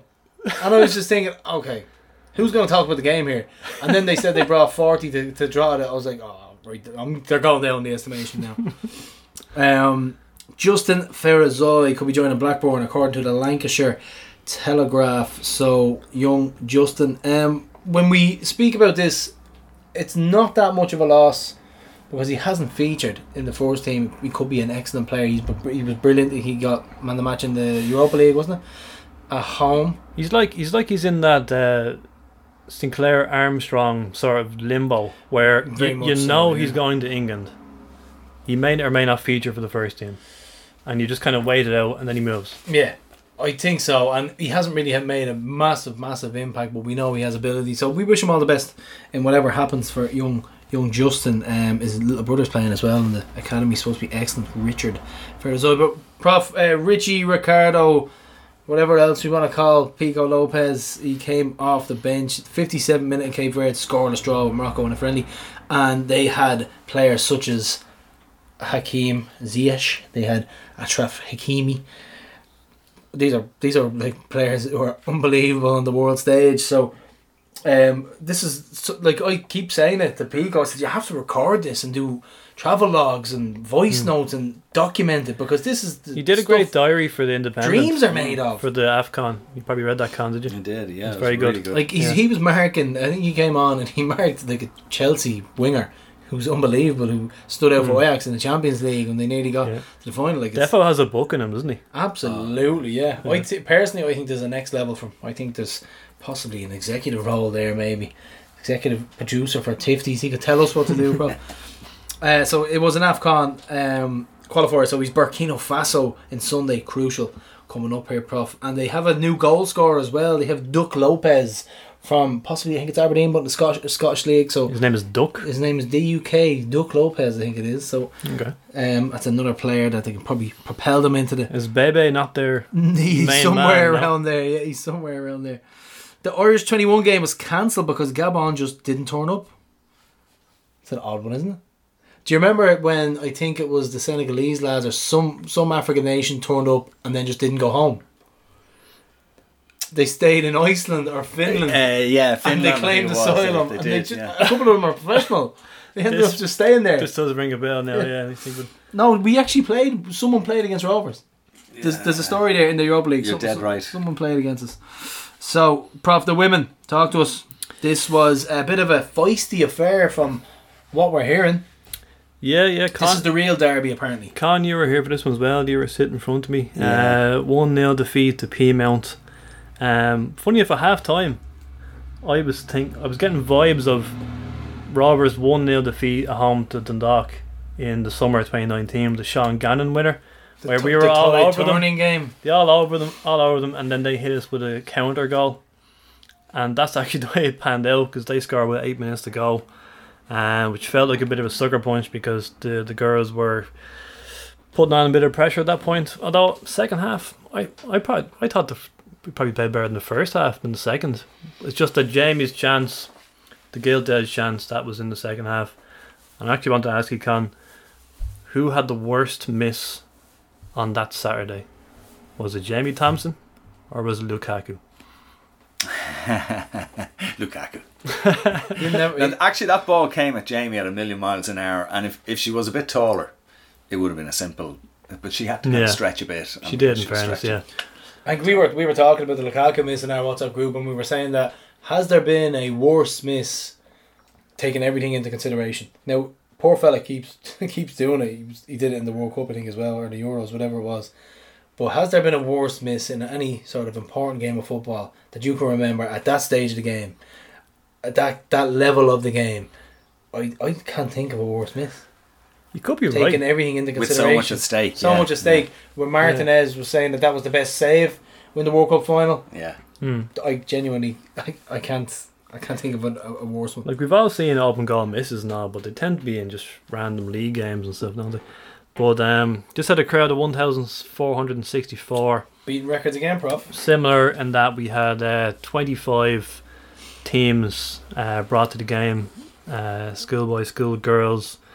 So that bulked up the attendance. So we took the record back off Bose. Yeah, it's bouncing back and forth. So we have that again, yeah. We had Stephanie Zamra back on the bench. Good to see her back. So good to see her back, yeah. Her birthday this week, actually. So I noticed that on the Twitter accounts as well. Con, first thing he said to me, Gar, he was devastated that the Killinarden Samba band had pulled out. He felt that we had oversold this game to him. We had apologies coming our way as well from who did book them, but I blame the teachers. The teachers are off, obviously, for the summer, and the teachers refused to chaperone them on the Saturday. Is that what it was? Yeah, that's what it is. Because it would have been great. I'm blaming Aussie Nate. Can you organise it for later on? I think so. I think if they let us, we'll. I think Aussie Nate needs to stand up and be accounted for this one because he's a teacher. So that's what needs to happen. Other than the result and the Killinarden Samba band pulling out, it was a good day because live in TG4, the attendance record. Although it was the first day of rain in 4 weeks, and of course it landed on this Saturday. The thing I was saying to Prof was because it was on TG Car, they were shooting back towards the West Stand, so you could see the crowd in the background. Because normally for the women's games, the camera is based in the West Stand, shooting towards the East Stand, which is empty. So it was the first time that you could see the crowd for the women's game, and it makes a difference. It's a big difference to the backdrop. Also, massive fan of the tea and biscuits at half time that isn't provided at the men's games. Big shout out to Big DD, Dennis Donoghue. Very, very fond of a Jammy Dodger. Likes a chocolate biscuit as well. And a nice big cookie. So I'm fond of his biscuit selection. Did he have Jaffa cakes? He didn't have Jaffa cakes, not this time round. But I am fond of his biscuit selection. So big shout out for that. It's a nice touch. Come in and get your biscuits, get your cup of tea. No, I'm not saying this was on offer because I was sort of in an unauthorised area. Oh, he's like a pig with truffles. I sniffed him out. I was momentarily invited into a very secret location operated by the Kinder Bueno King. The Kinder... Oh, don't and Gar, did he fill your pockets? You want to see the chocolates this man has. It's a room I've never seen before. I've never seen so many chocolate bars. Is this the stash house? It's some operation he's running there. He has all the keys to the stadium. I tell you, you want to make friends with him. Yeah. So, yeah, small margins, you would say. Like Peamount hit us in the break. Like, they were dangerous in the first half as well, weren't they? You can tell they're an established team. You could say it's a bit of a rivalry forming here. I know we're... Well, it's a little bit nasty as well off the field, so what we're hearing, but we won't delve too much into that, but they brought a good crowd. They did. I don't like. I mean, I don't get this type of thing. I don't get the hatred. Understandably, right? It's better for the league. It's a professional setup, and you can't stop people from doing what they want as regards to wanting something better. Possibly, maybe the setup at Rovers is a little bit better than Peamount, and people wanted to try something new. But there's a bit of an edge to it, let's say. Which is no bad thing, I think, for the league. Possibly, you want teams to have it. You don't want them all to be too friendly with each other, exactly. you know? So it's not the worst thing in the world. Yeah, and it speaks, from Peamount's point of view, I can see exactly if you're losing players to another team, you're going to be pissed off. But if it creates a bit of an edge, there we go. Great. Bring it on. Our own Anya O'Gorman and Abby Larkin have been included in the Ireland squad pre-World Cup training camp. Prof, is this something similar to when Jack Bourne got included in a camp and then dropped for the day out of the squad? I find that baffling. I don't know. I'm hoping it means that, okay, girls, this is how it is, you're in. Or is it a case of you still have to prove yourself? I didn't see a number on this training camp, so I don't know how big. Is this a bloated squad, or is this the squad that Vera is actually thinking will most likely be my I should know this, shouldn't I? I know Sweden, for example, have named their 22 Yeah, okay, players. we'll go with it being pretty much definitive, hopefully. But I think 29th of June, is that when she's named the squad? And this friendly is on the 22nd. So I know there's a couple on standby as well. Lana McAvoy said she's on standby, and so she's kind of the Colin Healy of 2022. 20,000. Colin Healy. So interesting stat actually about Lana. Her dad Brian played for Bray Wanderers, and it runs in the family even more than that, Gar. How about this for a stat, right? Only 2 Ireland players have ever finished as top goal scorer in the English top flight. Ooh. So can you name one of them? I know. Top goal and then I'll give you in the other one. English top flight. Yeah. So he's an Irish international, and he finished top goal scorer. So it's obviously pre-Premier League. Nobody's on the Premier Because League. we're talking about McAvoy, I'm going to guess Andy McAvoy. Yeah, but see if you can get the other one. Obviously it's Andy McAvoy. What are we talking years wise? So pre-92. Oh God. Probably a striker. No, not like Quinn. He's not old enough. Can you guess, Carl? Frank Stapleton? No. Hit us, prop. Who we got? John Aldridge. John Aldridge. Yeah, couldn't I hit. should've got that. Couldn't hit a Baron d'Or for Ireland. So John Aldridge. And Really? How many goals? Yeah, no, I didn't actually check the goals. But yeah, as Con says, Andy McAvoy for Blackburn. He shared it with Jimmy Greaves in 1964-65. And Andy McAvoy was Alana's granddad. Ah, there we go. Prof with the stats, digging deep. And I played against Andy McAvoy's son, who's probably Alana's dad, when I was playing. I used to play football. I know, looking at me now, you wouldn't think it. I need a connection now. I need to delve in here. Yeah, down and it was in Bray, actually, we played. Yeah. So I think, I thought he was Andy as well, but maybe he was Brian. I don't know. Maybe there might be 2 brothers, but yeah, that was so the lads with a little bit of trivia there.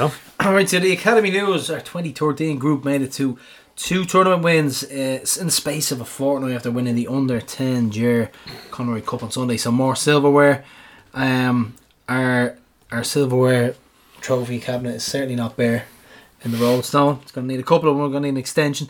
Congratulations to our 2011 group on the winning the DDSL Saturday Under 12 Premier Division as well. So that's a treble for the boys. You got the DDSL Under 12s Cup, you got the Under 12s Premier Division, and the All Ireland Under 12s Cup. Absolutely, and well done to our young players who graduated from the SRFC Ashfield College Transition Year Programme.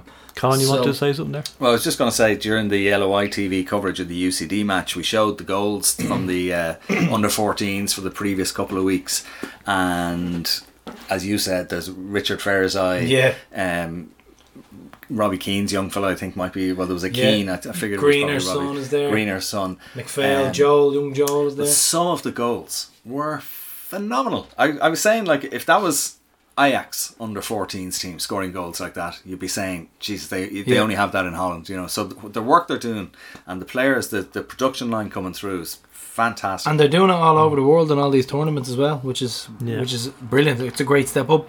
Con, did you get as many points as Neil Ferrugia in your leaving cert? Do you know, it's so long ago I can't remember. I don't know if we had points in those days. It was like, you know, stones and chisels and stuff. I did. I was at bang average, so I don't know. Probably not as good as he's. Even though he did terrible in your quiz. I was just about to say, I'm sure you're probably beating him in the quiz. I would have beaten him in the quiz. Every time I listen to the quiz, it kills me that some of the questions they miss. But no, I'd say he got way more points. He ended up in a good course in UCD and stuff. So no. Be a new quiz segment, Gary. Had the likes of Con Murphy face off against other fans. Put him off against his fellow co-con. Yes, up next we have start 11s and predictions.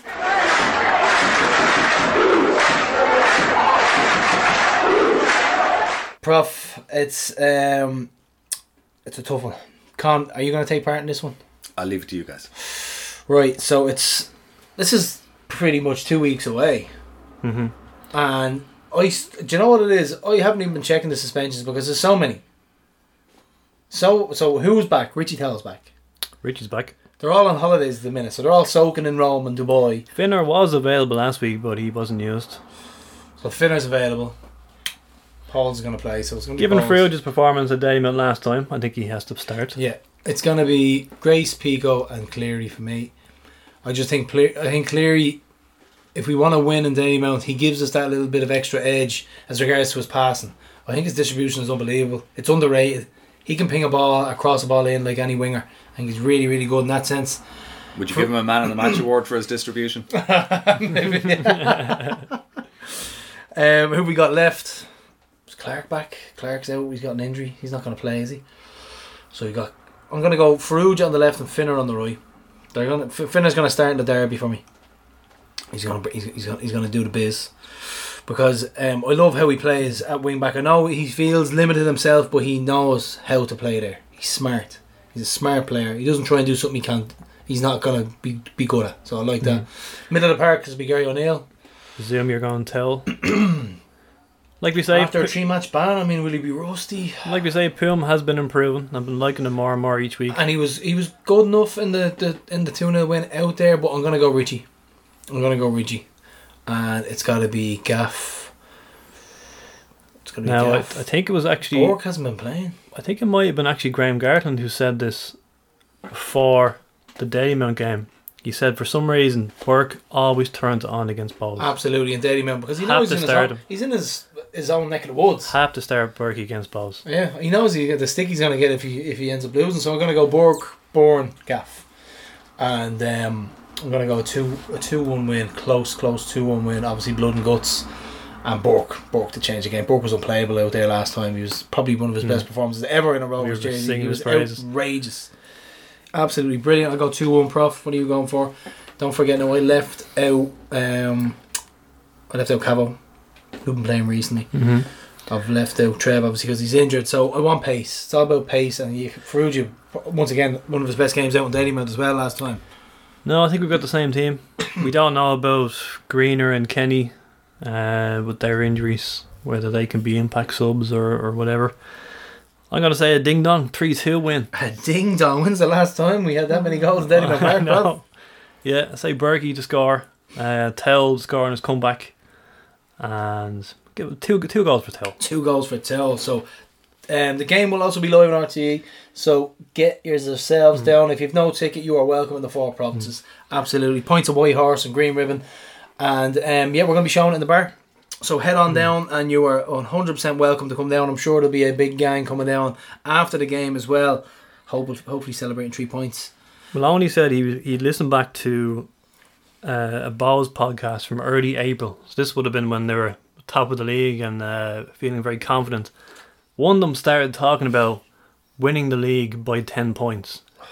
They were like, this is mad, isn't it? Like, it wouldn't be typical now if we win our first league title since 2009 and we just do it at a canter. And now the narrative, you can see it everywhere, it's shifted to sure, Europe was always the goal. Yeah, that's it. Yeah, they were pie in the sky stuff. Yeah, it's ridiculous. Do you reckon they went down to Aldi over the weekend, Prof? Stocked up, got some new fence in? I'd say so. Every other team has absolutely shredded that fence as well, and we're really the only ones who got dogs abuse for it. So yeah, the old F&G block there. They're gonna throw out the TikTokers, create an atmosphere. Right. So what's going on in Dalymount Park at the minute is with the fan culture is nuts. First of all, they released a statement and they're trying to make atmosphere in Tallaght Stadium at a Dublin derby, which is mental. And then they sent out flyers, actual physical flyers, paid printers to print them out, to talk about the demise of the atmosphere in Jody Stand. And they need people to come together and kick the TikTokers out. I just find it embarrassing. It's crazy. I mean, what is going on within the civil war that exists in the Jody Stand? So, yeah, so already the scramble for tickets is intense. Prof is already putting out the smoke signals there to say, do not DM us under any circumstances asking for tickets. I can't stress this enough, right? We give the tickets. We don't want your requests. If we get them, we will dish them out perfectly and whatever way we can. It's rare, but sometimes we might get an email off a member from abroad who said, listen, can't make it, here's a ticket, I'm a member, there you go, I bought one. And then we'll whoever is on the list. But you're talking tiny numbers, like Sligo on the first day of the season. Very, very few numbers. Guess how many spares, right, we got for that opening day in Sligo? How many people came to Tftes and said, actually, I can't go, here's a ticket? How many do you think? First game of the season, few. Not many. Three, yeah. So there's 600 something members. There's 450 people in the monostand. 8,000 would go with a home game. Do the maths. We do not have spares. No. Please don't miss And if we do, it's not going online. It's going to the close people who... We have a list system, you could say, where it's pretty much, whoever asks, and if they're a member, they don't get it. But listen, it's a bit of a hierarchy, but... Brian McKenna is looking for a ticket, Gary. He's reportedly willing to trade... You wouldn't guess, would you? He's reportedly willing to trade his Derek Tracy snow globe, which is a big sacrifice. Also thrown a Harchester jersey into the mix. So that's not a bad spot price. He will do whatever it takes. Yeah. So, Prof, we are done asking the questions. We are going to hand the microphone over to Con, and he's gonna hit us with a Prof. And just before we start, actually, I think this might have been Con's plan all along, because we're an hour in here. We're in a small room, as the AI said, Carl's spare room. Don't know how it knew that, but we're sweltering. Con is ready to put the pressure on. I think he has it just where he wants us. I think we're going to call it Prof's Parlour. A parlour, that's so old school. Well, it's got the lovely old wooden drinks cabinet in the corner. Yeah. The guitar, which you've promised not to play. A parlour is something that you just didn't use. Our parlour growing up, you weren't allowed in it. That's the room no one's allowed in. Well, listen, thanks a million, first of all, for asking me to do this, because you're just nearly at 250 episodes now, and you've grown this thing. It's got great support from the Shamrock Rovers family, and trusting me to interview you on your programme it's actually, I'm quite honoured, and this is the first time I've been nervous interviewing somebody since I interviewed Johan Cruyff in Barcelona.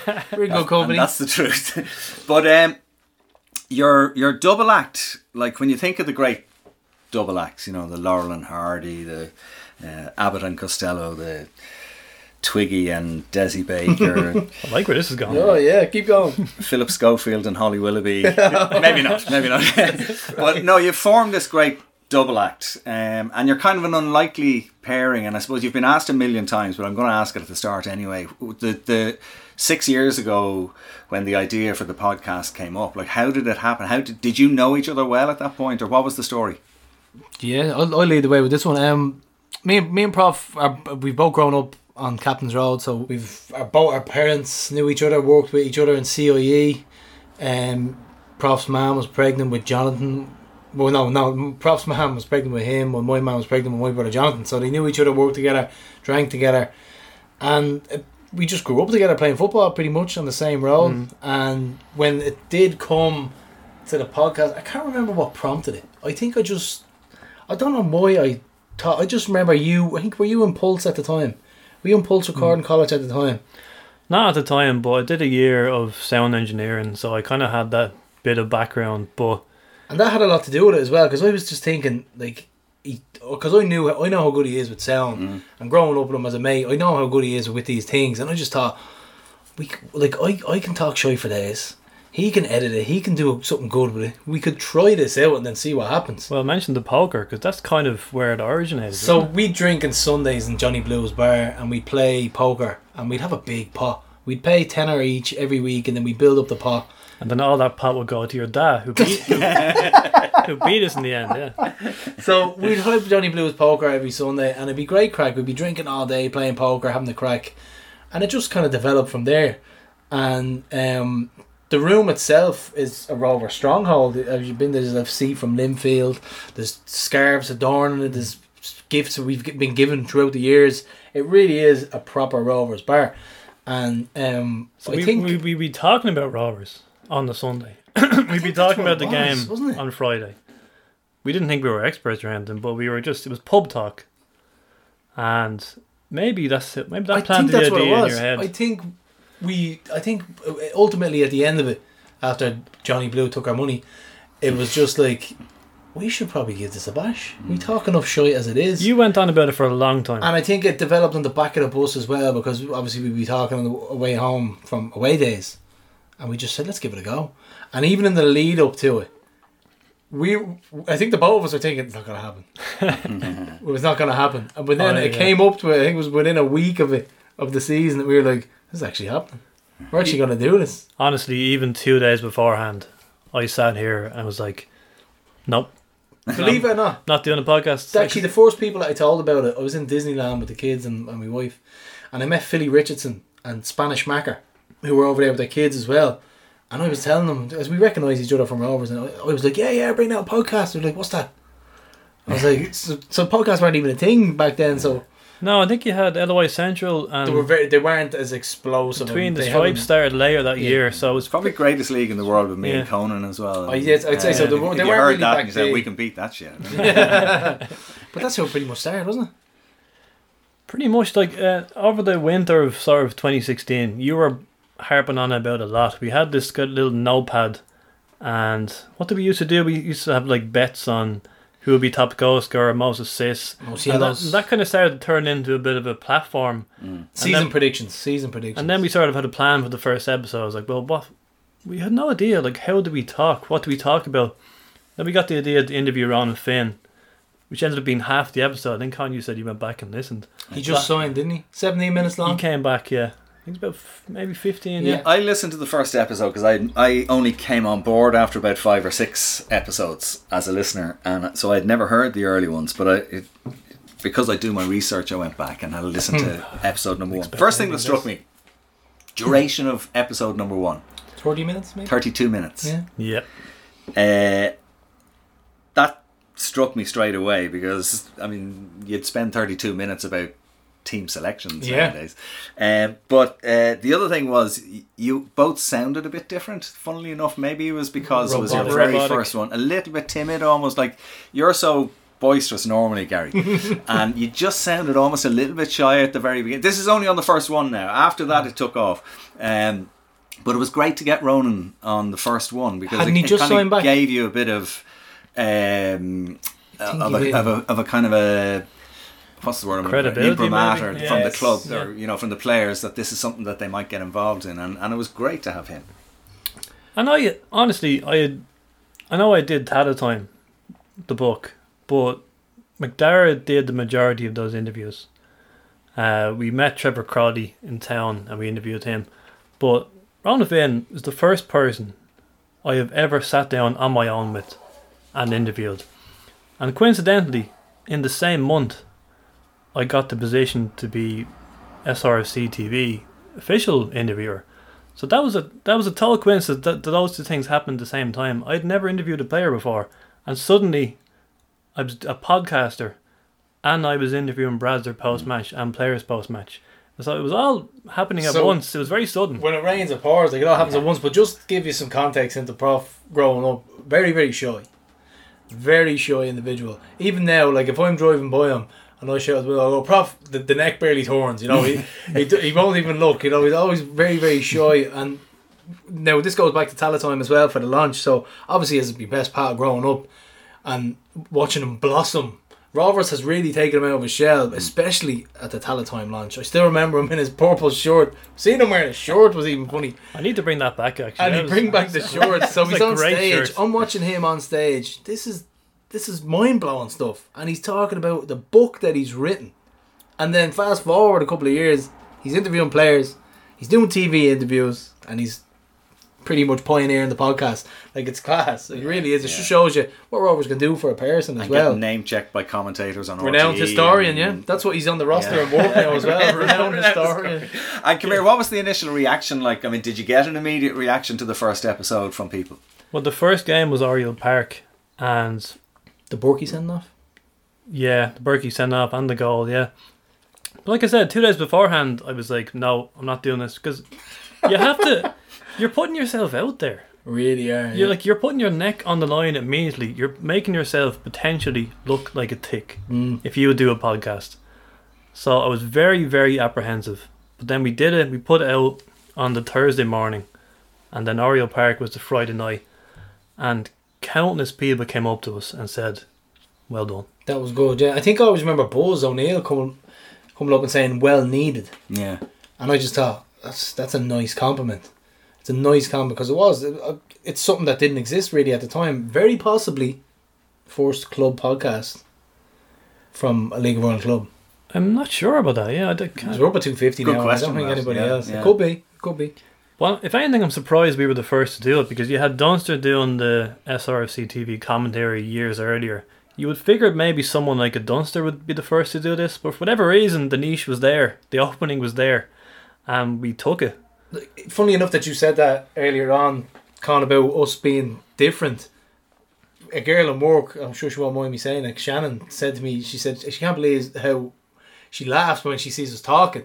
Because she thinks we're so different. She's like, I can't believe you're friends. I was just like, I don't want to say to that, but it goes back to just the kind of connection that the two of us have, and why the podcast keeps going is because ultimately we grew up together. We get each other's traits, we know what each other can take, but it's down to pretty much the love of Rovers and that we just make time for it because we want to do it.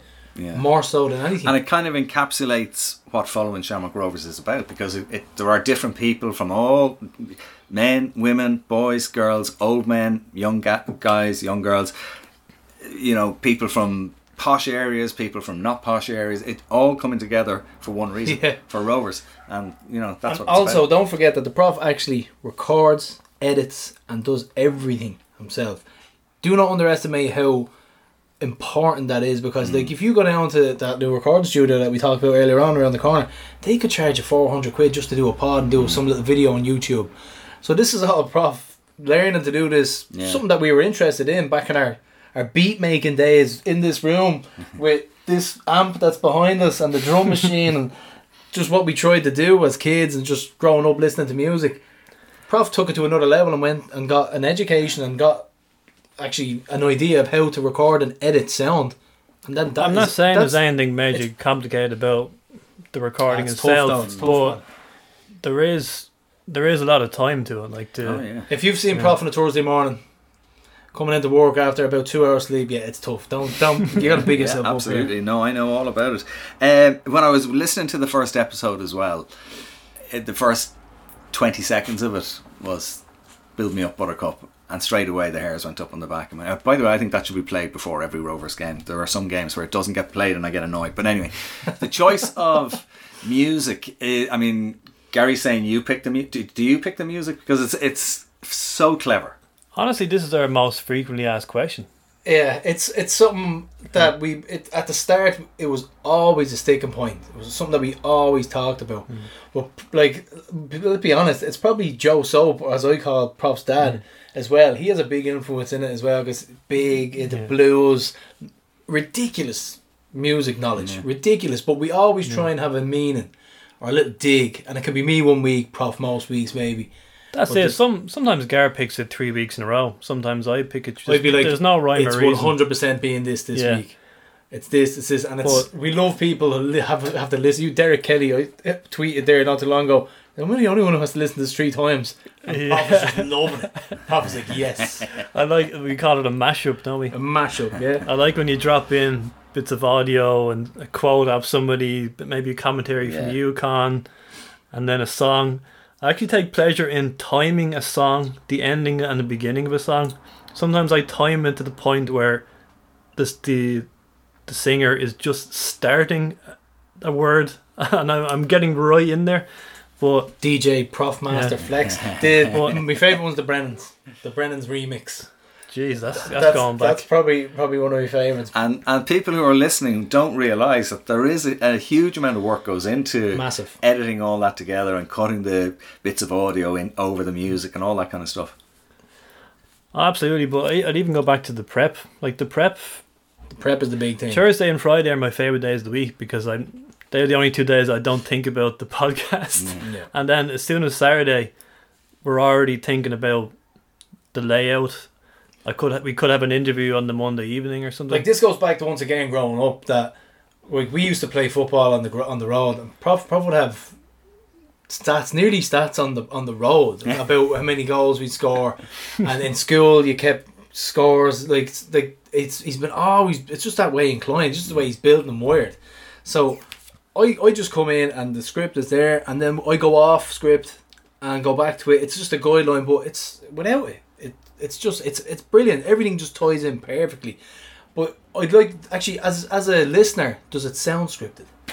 No, it sounds like you have bullet points. Bullet points. Yeah, scripted is probably it doesn't sound scripted. To be fair, it was already scripted at the beginning because we didn't know what we were doing. Yeah, we hadn't a clue how to lay out a show, what to talk about. We were fearful of dead air, so it was the first 2 or 3 were. We haven't said that in a while. Yeah, dead air. But then after a while, it was just, here's a sentence, and then Gary will expand on it, and I'll expand on it, and it starts to flow. Then exactly, and that helps. Like Gary says, we know each other our whole lives, so that chemistry sort of helps. There's no need to fake anything. It's natural. It's like you could sit in the room with them, not say anything for an hour, but it's a comfortable silence, that type of thing, you know, because you've just grown up together.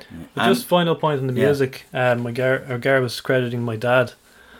You're saying the music is very clever, which is a nice compliment, but I don't think I can really take that compliment because I don't consider myself really an expert or a connoisseur. I don't, like, you probably hear a song at the start and you think, how did they think of that? Yeah. But often it's just, I'll ask my dad, name a song from the 50s about this. Like that. Yeah. And he won't think about it, he'll just call it out, and there it is. And it probably makes us look clever, but it's probably my dad. Oh, well, it's good that he's getting the credit here now then, because it is very clever. Certainly deserves it. And the fact that you say so many people ask about it means that it registers with a lot of people. We do like to take the piss as well. There's a few little digs we like to throw in every so often as well, with little nuggets here and there. So, but that's good as well, because I think, again, like going back to what we were saying about the women's team having a bit of edge and stuff, like you can have a friendly rivalry and stuff, and if you're having a little dig, absolutely, it's a fans podcast, so it's football. We don't want to get on the rugby road, exactly. do we? In terms of the, you were saying Ronan Finn was the first interview you ever did. That's 6 years ago. So now you've interviewed probably 500 people since then between the two of you, maybe more. Have you improved, do you think, as interviewers? I mean, that interview with Ronan Finn was very good, I thought, by the way. I can't remember any of that interview now. I'm actually thinking back to it now. I would like to listen back to it just to see how you've developed your style as well. Because I think my style has always been similar. I'm more inclined to let the person speak. I hear other interviewers now, other podcasters, and I find some of them a bit maybe egotistical. They're trying to dive in with their own points and jokes, whereas that's not really my thing. If I interject with something, I must think it's really important, because it's not really my style. So I don't think it's changed that much, other than I've gotten more confident. I put more research into it, and I sound more like a radio host, where I'm sure the Ronan Finn one I sounded robotic. But I always wanted to kind of have it. I know the style that I like. I like to kind of delve and go sideways, then go back and go straight on again. So I like to kind of have little sidebars here and there if it does and feel relevant. So obviously Prof's got way more under the belt than me, and he'll tell you he's got more episodes underneath the belt as well, which he likes to mention every so often. But I think I like the kind of edgy ones. I'm working on one now at the minute. It's a little bit edgy, but I like to be a little bit edgy about it, and some stuff that people don't necessarily like to talk about, but don't throw anybody under the bus in the same vein, you know, stuff that talking points. I like talking points. A good example was the Darren Dillon one, right? So Garrett did Darren Dillon at the start of the season, and a couple of people in our chat was like, oh, where was Karl? Why didn't Karl do that one? And I just said, Garrett was far more suited to this one. It made way more sense for Garrett to interview Darren Dillon than me, and it made for a better chat. Yeah, and it was it was an interesting one because he had a lot to say. He had a lot to say, and he featured heavily in the success of the club, and I enjoyed it. I felt it could go on for a bit longer. I could have probed a little bit more, but I didn't want to turn it into that type of interview where it could have possibly got a little bit tetchy between the two of us, which I don't think it's ever gotten, actually, when I think about it now. But no, I think our styles kind of suit together, even when we're together as well. I think my big problem at the start was interrupting people as well, though. I felt like I was trying to get my point across too much. And then you have to be able to take criticism. I don't get anyone in life in general who cannot admit and put their hand up and say they've made a mistake. It's all about the recovery is the big thing I always say in work, isn't it? If something's going wrong, and say, okay, let's recover. It's all about the recovery and how you get better. And if you have made a mistake, put your hand up and you can improve on that. which I was always interrupting people. Some of that may have been alcohol related. Yes, very much so. Because we're doing these live shows and we have some beer in us, and it becomes a literal pub chat where people are talking across each other. Whereas I've always more conscious of nothing. This is a podcast first, and also a pub chat where we're drinking. Absolutely, yeah. And we learned that the hard way, but listen, it's learned. I'm going to be very careful here now about interrupting any answers that you give. You've had great support from sponsors as well. One or two have fallen away by the wayside, but you've had some really solid sponsors as well. Yeah, but do you know what? We still have a good relationship with them as well. Like Peachtrees were our first ever sponsors, and they were brilliant. Yeah, they were excellent with us. They hosted they hosted a couple of shows. Anytime we needed to have little meetings here and there, like if I was meeting anyone with potential or anything like that, they were great. They were brilliant. I'll never ever say a bad word about Peachtree East, and I still have any bashes or venues there. I use them for whatever we need. I'd ring them up, and if they need anything, I need anything. Still a great relationship there. Peachtree East have been absolutely brilliant for us. Manscaped, the less said about it, the better. They still have it over there, actually. Made its debut as well, Prof. Well, I'm not going to have a big speech about it like you did. I don't know if you have a section on this, Con, about biggest regrets from the podcast. I think right up there would be Gar's Manscaped review. Yeah. Honestly, right, do you know what? When I chance my arm with it, because that's my side of things, so I'll talk to a million sponsors. 5 will get back to me. And then when I do get the hooks in, I'll just tell them the facts. Tell them everything, the integration, the fan projects, everything that we do, the social nights, the beer, everything. We just want to incorporate absolutely everything into the Rovers experience and make it a culture. Make it a culture. And a lot of people have bought into it, but Manscaped was just a robotic response from some saleswoman who sent us out a free ball shaver each. And in order to keep going with this sponsorship, we had to sell 50 a month. And it was monetary though, which I didn't care for. Obviously the sponsorship keeps us going, and we have fees to pay with SoundCloud and stuff like that, and it helps us get abroad to Europe. That is what it is, but this was purely a money-making scheme from them, and I felt no personal relationship with them. I couldn't connect. That's what the big thing was. We want to be able to incorporate them into the Rovers world. It didn't happen. They just wanted to know how many ball shavers we sold. So we pretty much ripped them a new one on one episode and said, right, we're done. No more Manscaped. And they wanted to interfere with the editing of the show, which Prof didn't want anything to do with. And he's right as well. So they wanted to have like an insert of one of their rubbish audio inserts in the middle of the show that'll disrupt everything. Or they wanted me to say the same thing at the start every time. Well, so for the small amount of money we're talking, there wasn't even any money. It was a free shaver. Yeah. And then if you sold 50, you'd make some sort of minimal amount. And it just wasn't worth it. We did it many times. It wasn't many. And we just sat back and we were like, this isn't us. This isn't us. Like, we want the little guy, you know. We want to help the little guy in the little company. So, who else have we got? Camille Toy. That didn't end too well now, in fairness. I won't say much about that. It ended well for me. I still order it out there. He still stuffs his face every Sunday, yeah. Get the old Toy food. Ocean Electrical. Honestly, Craig Matton has... he should be running for the likes of... Now, this might sound like I'm licking his arse, but Craig is brilliant in what he's done with his own company. Like, he started off his company from the ground up, and now they're massive. They got big contracts. He's doing really, really well. It is an inspirational story for a young lad from Tallaght to come up and have a massive company like that and do really well. And he's been brilliant with us. Craig's been on holidays now for, I think, 9 months. Out of 12 months of the year, he's on holiday about 10 of them. But he still touches base, you know, and looks after us. But they're excellent. They've been so supportive every single thing we do, and it's a great relationship, and he's proper Rovers. He's a member. The whole lot. Leinster credit. Brendan Dawson been brilliant with us. I think the way he said it was, he said, I call you as my bastard child. You don't do much for me, but I'll still sponsor you. I think that's what it was in the end. But it's all about just kind of incorporating it, and the unofficial side of things with like the provs and all the little connections that we have. It's like I said, it's just a culture. We want to just promote the culture. Bit of culture. And this is another example of, you said the girl in work was surprised that we get along together. You hear the things that Gary is passionate about and what he likes, and you hear the things that I'm passionate about, what I like. They're two different things, but they're both important components of the podcast. So I think we're never getting each other's way. Never. Give me an example of that. Well, that is my example. My obsession. my obsession is the production of the podcast. Gar's is, to a large extent, the other aspects, the promotion, the sponsors, the Rovers events and that stuff. So it just meshes well. Just creating a culture. That's the big word, is creating that. And I think once Prof, I just want to make sure if we're having a live show, Prof just has to rock up, turn the microphone on and whip out the good material. Whereas I'll make sure the fans are there, I'll make sure there's no one acting up, I'll make sure that the setting is right and that everybody knows and where to go and what time to go. Stuff like that. Player of the Year was prime example as well. That was Prof's night off. Yeah. Prof, go, have a night off, I'll organise the whole thing.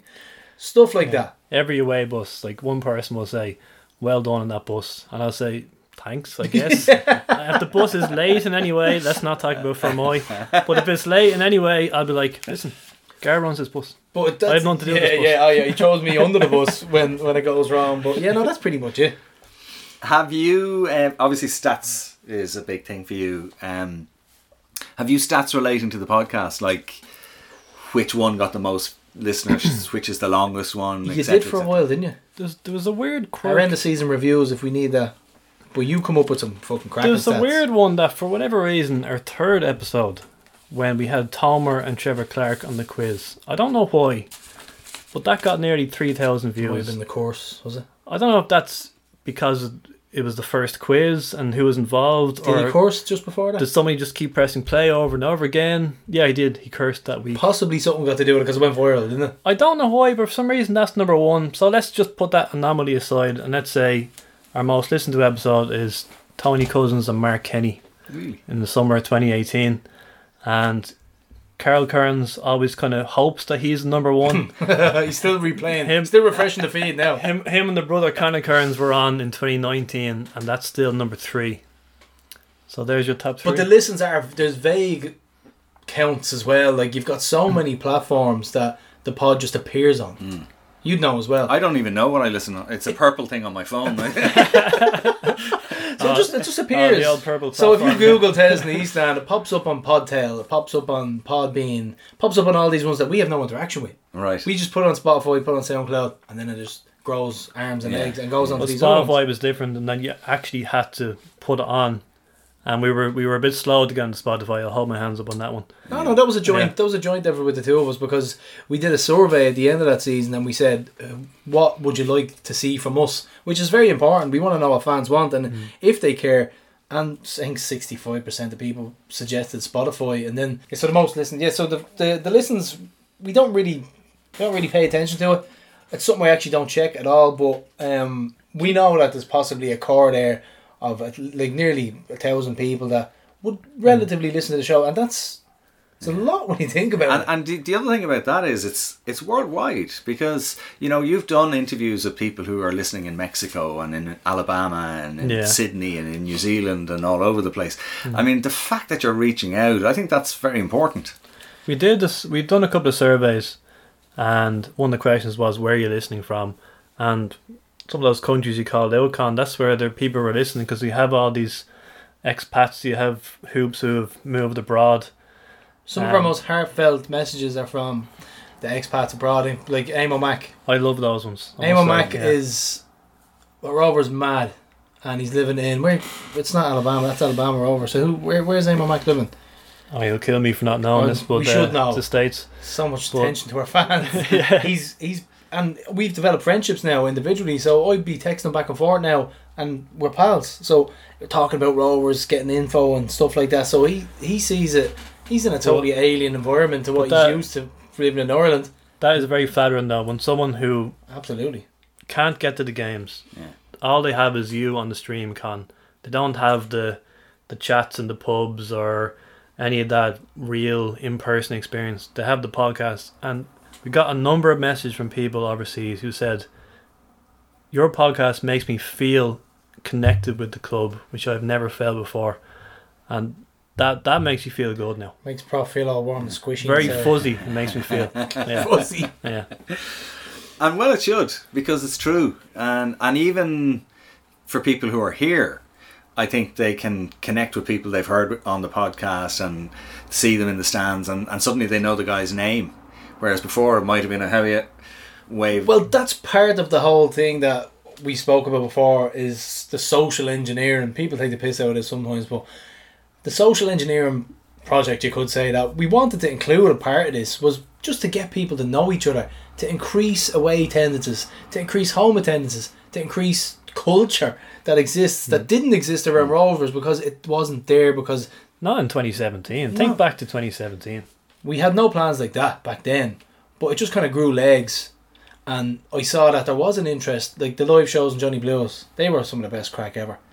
I mean, you'd have the Penny Hill and the off license there, they have to get a shout out as well. Louise, she's been brilliant. She used to supply us for our monthly madness shows, so I'd go in there and I'd say, right, we're going to talk about whatever deals you have this month, and she said, no problem, take your pick. I'd ring Mark Kenny. Mark, what are you drinking? 20 cans of Bulmers, let's go. So and 4.5 hours later, and his wife is ringing. There's a Staffy, longest podcast. Tony 4.5 O'Dowd hours is ringing, saying, blaming us on his wife. He's giving out to his wife about us. He's the one opening the cans. So stuff like that, and it just kind of ties back into the whole integration thing that we need to step on forward as a club, and we as fans. Well, me as myself, I feel that that's the part you can play when you have this platform, and we have brought a lot of people together as our little crew as well who didn't know each other before the pod, which is very, very cool. Like so Ozzy Nate, their biggest success story. Likes of the Pride of Rings End and Carl Cairns and Matty O'Dowd and all, who were recently at Matty's wedding, who are all really good friends now. I think they met through the pod. I'm nearly sure they all met through the pod in the buses. The Ozzy Nate one was, I think it might have been a pre-season friendly, and we met him and we heard his story, and he was Australian and he moved to Tala, and I just remember chatting to him and thinking, this is amazing. This brilliant. I want to put this on the podcast, so that's what the podcast kind of provides. The first interview you did with him when he was drunk, that was gold dust. The dicks in the foreheads thing, bloody gold dust. It was he got absolutely mashed before that show. I don't think he realised he was going to be a guest. And then we called his name and he looked shocked. He was like, whoa. But the story he told was an amazing story. It was brilliant, and it just shows you for a guy who didn't know anybody in the air, and it comes back to your point, suddenly he had a family. That's exactly what it is. It was very close pal of mine. It wasn't coherent at the time, but you managed to edit it into some sort of sentence anyway, because it sounded great. So it was nice. We did the 100th episode in the 4 provinces then the following year, and at the end of it we brought Ozzy Nate on and we said, you know what, just tell the story. You're not locked or anything, just tell the story, because it's brilliant. We want people to hear it again. Tearjerker, wasn't it? I particularly, that show in general was great, because we had like John Delaney, with Mick McCarthy, we had John Delaney, fantastic, Justin Mason. I liked that period we did it, because it was like August 2019. We hadn't won a trophy yet, and there was so much enthusiasm and positivity in the room. It's very easy to be positive after you win a trophy. Absolutely, yeah. But if you listen back to that episode, there was so much positivity in the room about the way the football Brazil was playing, and so for a lot of reasons I might pick that as my favourite ever episode. What a time we picked to start a pod, let's be honest. 27. We're very jammed. Is there one that stands out for you, Gary? Yeah, I think the Bradzer cast, it's an easy choice. I think the Greener cast. I think the first live show on Johnny Blues, because I was just starting to kind of organise things, and I was thinking to myself, that was crazy. I was very, very proud, because we got a big spread on by Peachtree. We got loads of drink from carry out, so I just wanted to provide that fan experience for people.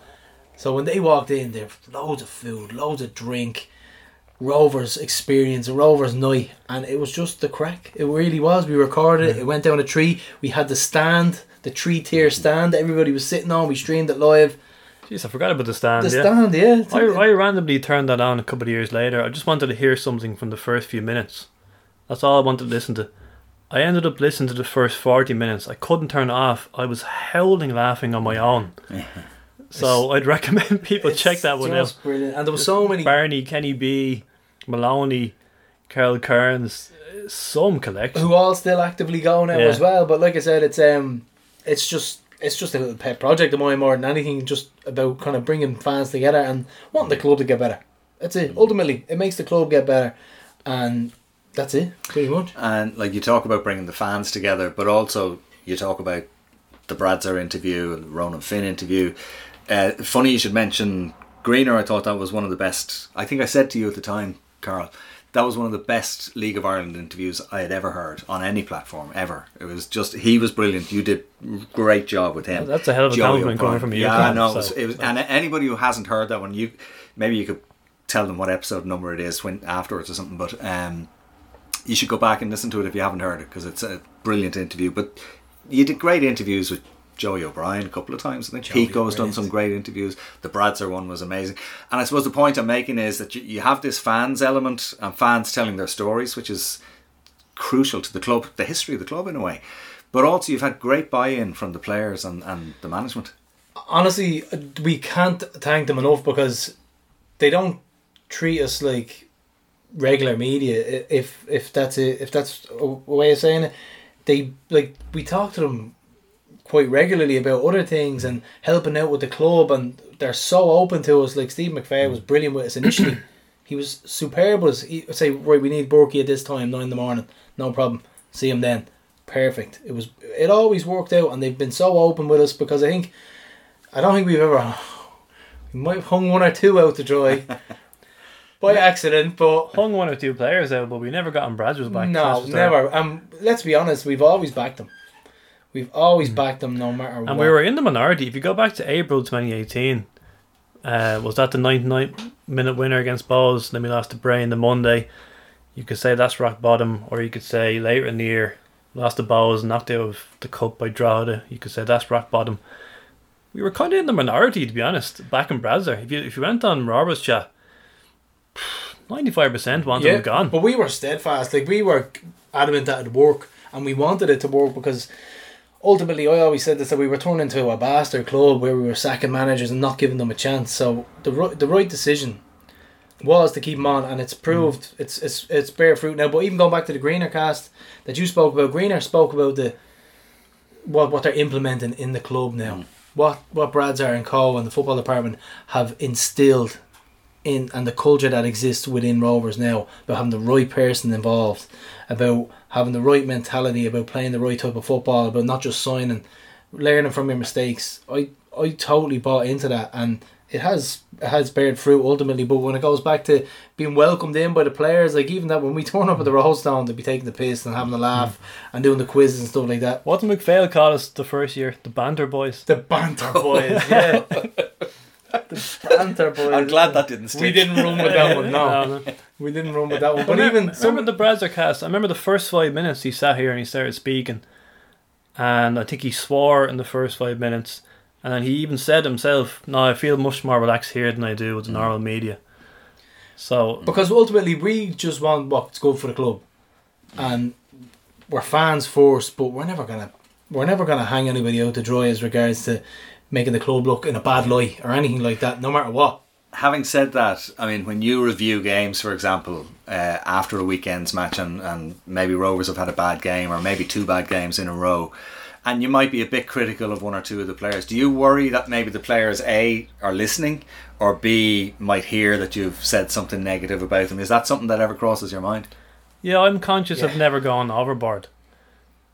Like, I would never say, unnecessarily overboard though. Yeah. You get your point across, but you're not going to lash it on.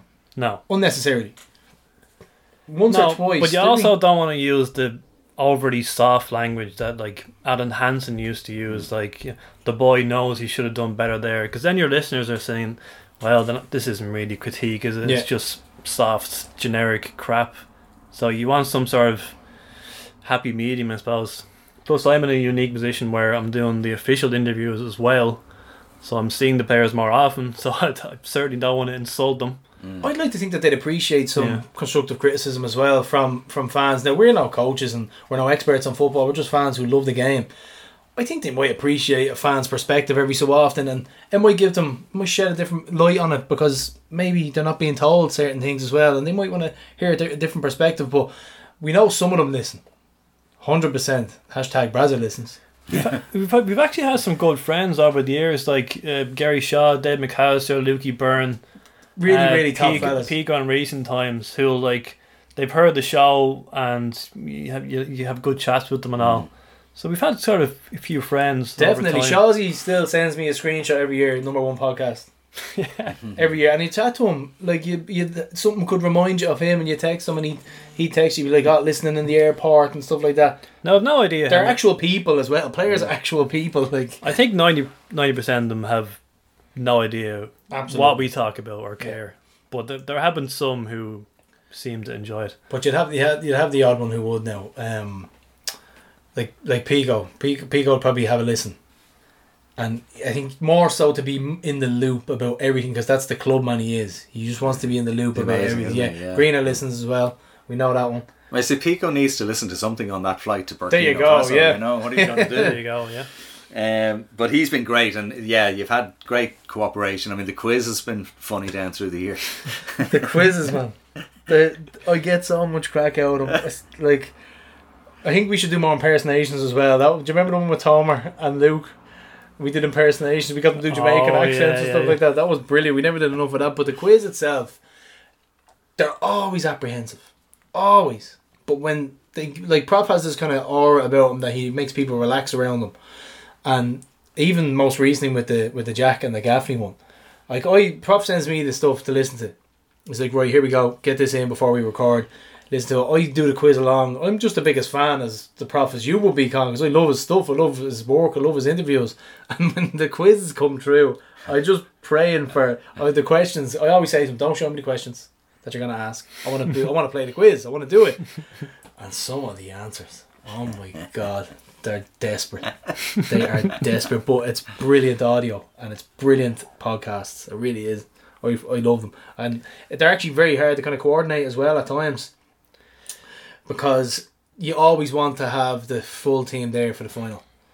Do you remember the best one was in the bar in the Roadstone? Joey versus Dave McCaskill. Joey and Dave.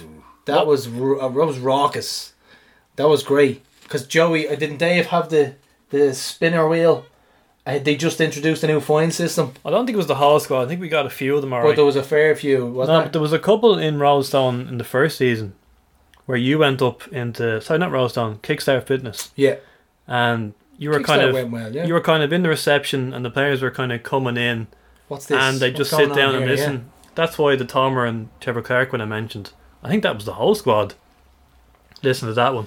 But then there was the James Dooner one where we deliberately wanted the whole squad to hear this, because this is the last one, lads. James Dooner, let's see how he does. Yeah. And the rest is history. Still don't know how he got 10. And the next round already now, the big, what's the big head-to-head in the next Jack round? and Gaff. Jack and Gaffney. Yeah, that's a good one. Big one. Poom and Pico's is a sneaky one for me, though. Pico's got to be on his guard there. I'd say Poom has some sort of Royal British education there. You know, he's got some fee paying school there. As Eamon told me, bring the yellow cards. Bring the yellow cards. To the sense. I'll use this opportunity to make an announcement. The last 16 is going to be on Zoom, because too tricky to do all these in Roadstone.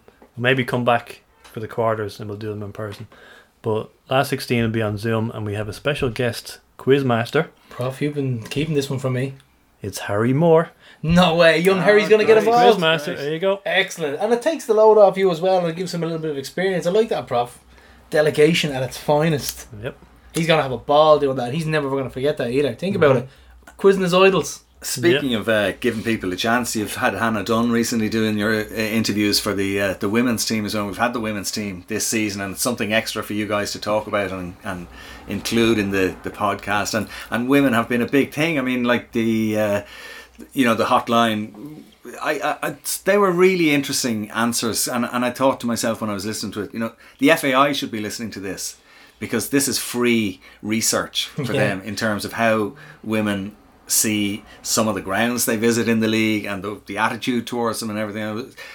In a way, you're ahead of your time in terms of all that kind of stuff. Some of the answers were damning, weren't they?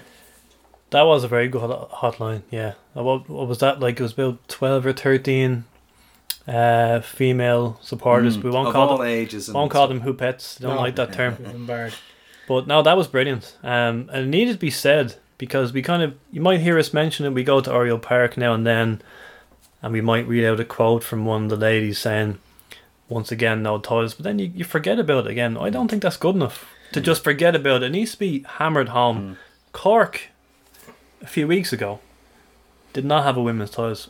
Why are people praising Turner's Cross as one of the best stadiums in the country? It's one of the worst stadiums in the country because it has no women's bathroom. Funnily enough, because you mentioned that and you said it shouldn't be dropped, I delved into it. I actually forgot to tell you this. So they have a well, same way Tftes Stadium operates with a well, and there was an issue with the well, but they got the fire brigade down to water the pitch, but they didn't get them to put water in the toilets. So there was an issue there, but like I said, it can't be dropped. You need to delve deeper and expose these type of things to ultimately better the game here. I think. But the well went dry.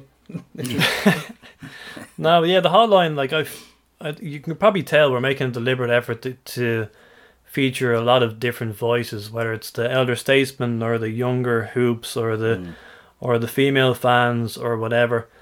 The more different voices, the better. We don't want people to have all the same opinions as us. So I've actually never counted it, but in that hotline, we started it in December 2020 before the COVID Cup final.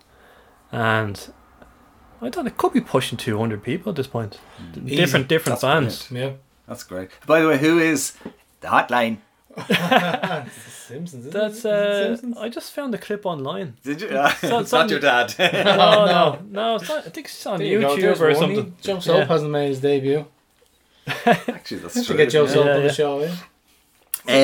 During COVID, obviously the fans weren't able to go to the games for a while. There were no games for a while. How important do you think the podcast was at that time when people weren't seeing each other? I'd say it was an outlet for people anyway, because we know we all struggled with COVID, and even recording it. What was our first pod back physically? We took a month off. We came back and then we started this Player of the Year series. But podcasts in general, to be fair, was very important to people because you were stuck in your house. You might get the walk outside. I'm struggling to remember all the rules now. What was it, 5K and all this stuff. Most people were listening to podcasts, weren't they? A lot were born during music. COVID as well, and a lot of people. But no, I think it did. I like to think that it helped people and got them through maybe a tough day or took their mind off something. You know. I do remember a lot of nice messages during COVID. Absolutely, COVID was our most flattering time. Because what was it, 4 months with no football, and we did a show, not every week. I think we did it. Maybe I think we did 3 or 4 until the football came back. Keeps people taking over. Yeah. Plus, it's easy talk, isn't it? It's nice and light. You're talking about Rovers, and I think it just appeals to a certain Rovers fan that, like, I give you an example. Like, I work with you. I work with Connor Foley. All good hoops. So the second I see Prof, it's right. He's Rovers. Second I see Connor, it's Rovers. What are we going to talk about? We know the conversation is going straight to Rovers. So that type of thing, I think, might help people out during COVID because they didn't have that interaction with possibly a workmate that they know who's Rovers and didn't have that kind of talk. So then they had us talking shy for an hour or two in their ear. Might have helped. Just speaking of work and that, it makes me laugh sometimes how it's of no importance. It's when it's all about Rovers. Like I've got to know people well to the point where I forgot to ask them what their occupation is. And then it's only after a certain amount of time I've had a million chats with them about Rovers and whether we should play 4-3-3 or 4-4-2, and I'm just like, what do you actually do for a living? We looked around on the bus one time and we looked around and we were like, we don't know what anyone does. And we were like, it's a nice simple kind of way of living. You go, you blow some steam off, you have the crack on the bus and then you leave. But then the person, obviously the relationships developed, and we got really good friends with certain people, and you have great relationships at Rovers, and then it kind of builds. And that's how it started. That's how it built. And and the love of Rovers and people who tell us they enjoy the podcast, your status or whether you're middle class or upper class or none of that matters. I remember a few weeks ago on my break in work, and I'm there like wearing probably crappy clothes and all, and having me lunch, and then a fella who I think he lives in Kildare but he must work nearby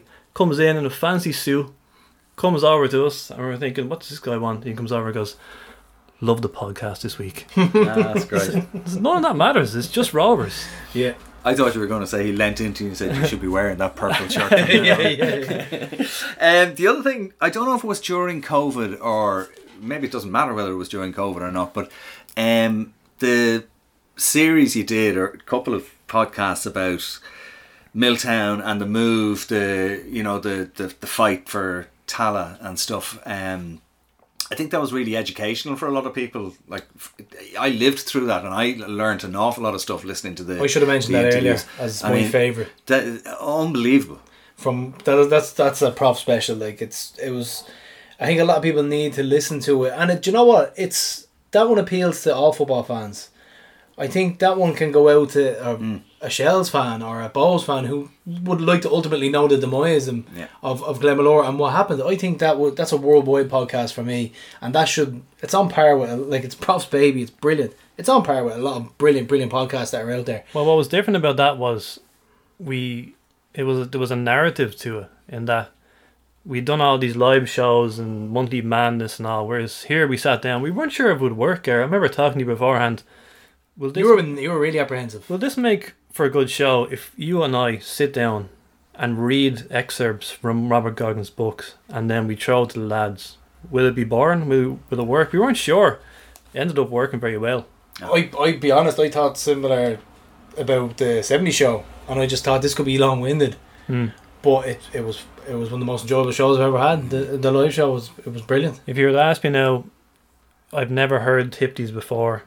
I want to start. Should I jump in this week or episode 1? Or I'd probably say put that one on. Put on the Tftes Saga part 1 and 2. Yeah. Listen to that, because, like you say, Con, it is educational. And you don't really need any context. You don't need any prayer. You don't need to know much about it. It's just it's timeless, you could say. Yeah. And they're I almost think new players joining the club should listen to that podcast, because it's important for a player to know the history of a team. I think very much so, with some of the tiebreaker questions. That is exactly what brought it to my mind. You know, how many cups have you won? 3 or whatever it was. Do you know what, Joey O'Brien? He was on the week before that, the Tftes Saga. So Joey obviously came on into Johnny Blues. You hadn't heard the podcast before, and then we released the Tftes Saga. And then he became interested in the podcast and he said, I'll stick this one on. And suddenly Joey had learned about the whole history of Rovers, and he said he loved it. He was fascinated by it. Joey still listens? Well, you claim he does. He does shout at me clean sheets win leagues. Prop was at the bus stop and he shouted at me clean sheets win leagues, which was on the previous show. He listened. Probably listening at the time. You were worried about the 70s show, and it's curious for me because, again, I kind of...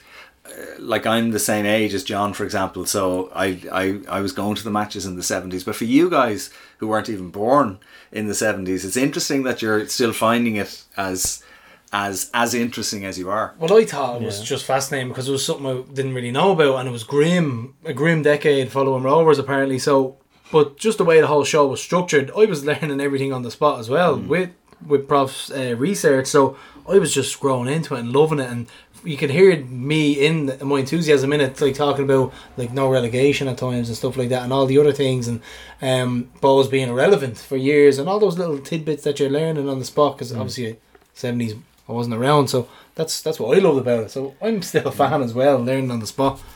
Yeah, it's fascinating for us because we don't know. I mean, we've read Robert's books and all that stuff, but when we started the podcast was 2017. 2 months later was the 30th anniversary of Milltown. Yeah. And Gar, I remember, joined the walk from Milltown to Tala, and you interviewed a few people. I think we had Jason Maloney on a couple of times. So a lot of our interviews would gravitate towards what is the best, what is your favourite, and the 4 in a row will come up a lot, and the Michael Neal era.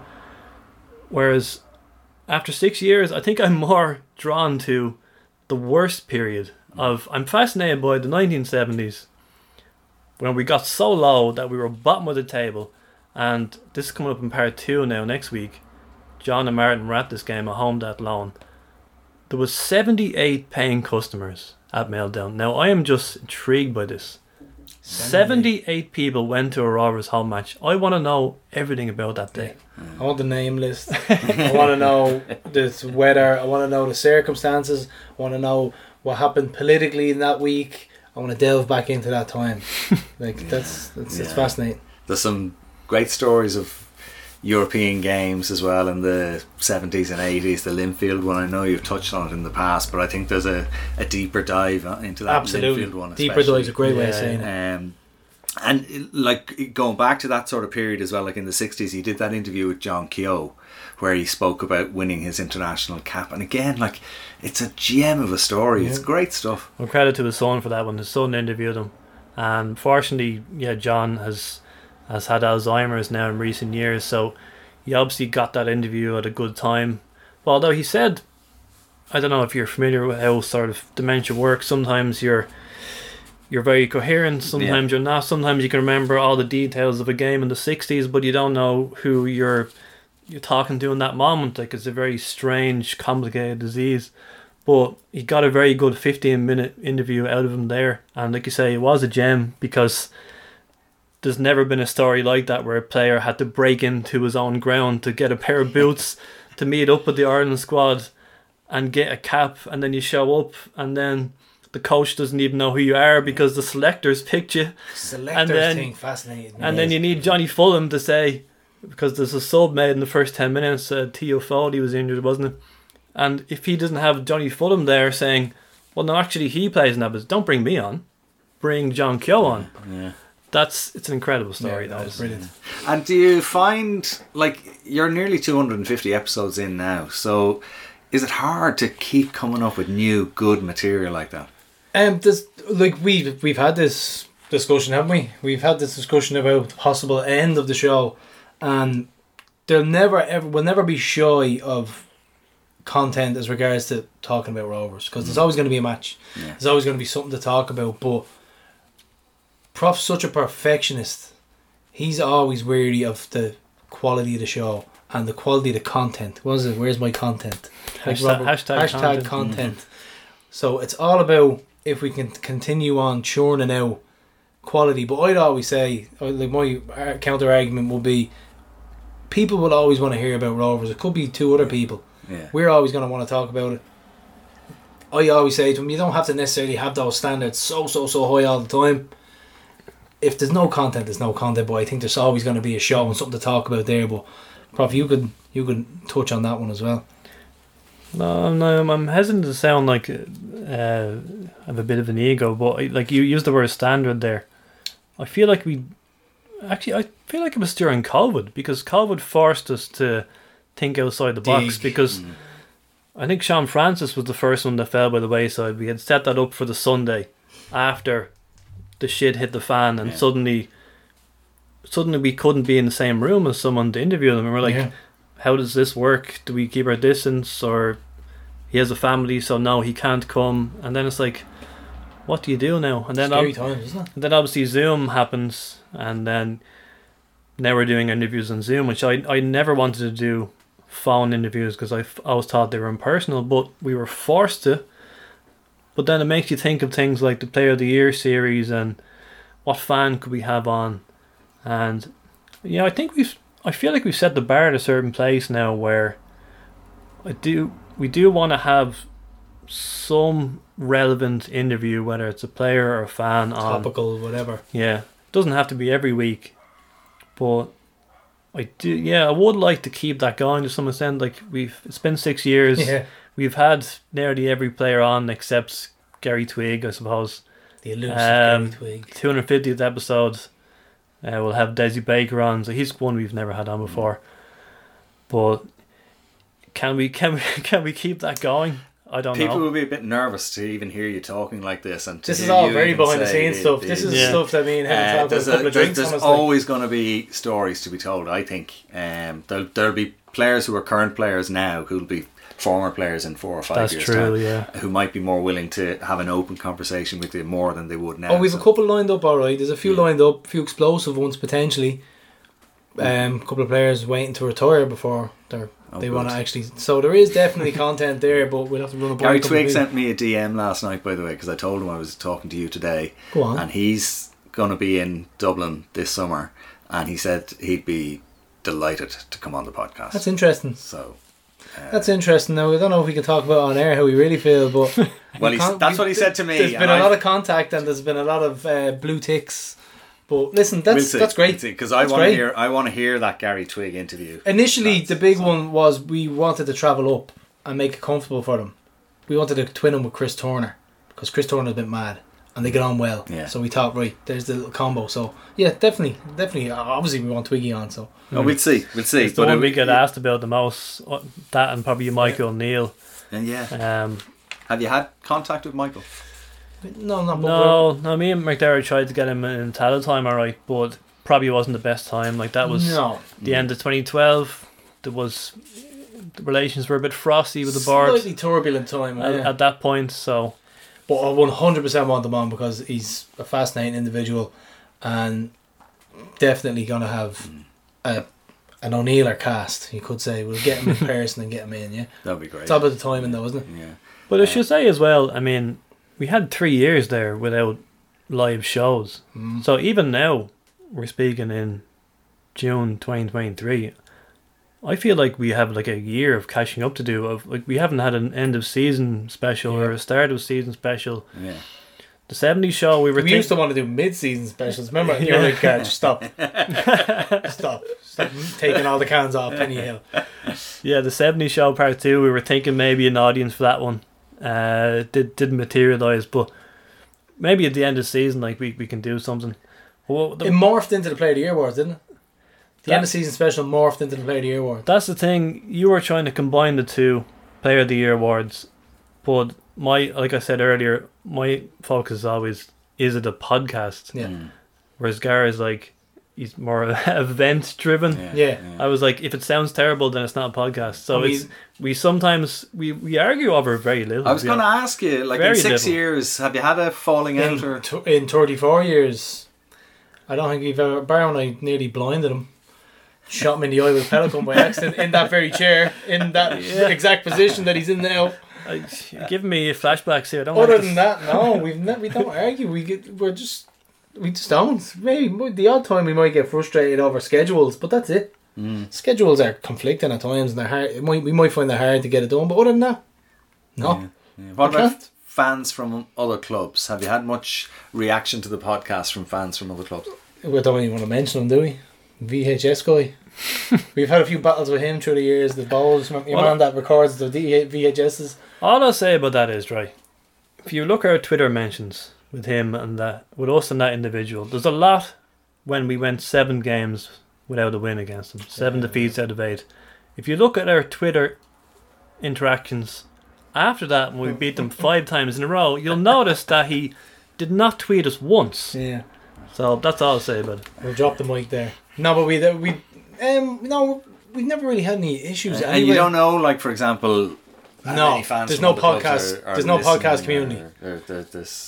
Like I heard the Sligo one when I was away. The Sligo. The Bit of Red. One. Yeah. No, there's no podcast community there. We don't know any of them. No. No, not at all actually. Not one of them. Yeah, but you've been on Between the Stripes a couple of times. Yeah, I like to keep it frosty. Frosty. Between the sheds. The other thing was earlier on, you were talking about Bradzer and sometimes things can be a bit emotional on the podcast, and the idea of the in memoriam, which I think is a really nice idea, and there's been some very, very touching and emotional ones of those. Absolutely, man. It's something that I think the Prof came up with I think it was more so out of his drive for content, once again, his drive for standards, and it was just genius. Just having people talk about the people that they love, and the ones, because everybody can connect with it. Everybody can have some sort of connection with every story that's told on In Memoriam, whether they're Rovers or not. They all have people they've loved that have passed, and they have some sort of connection with them. So I honestly can't remember what inspired. I'm trying to think as well. It might have been Karen Connolly, because Maureen was the first one, wasn't she? I think it was. It was more of a dedication. I think her.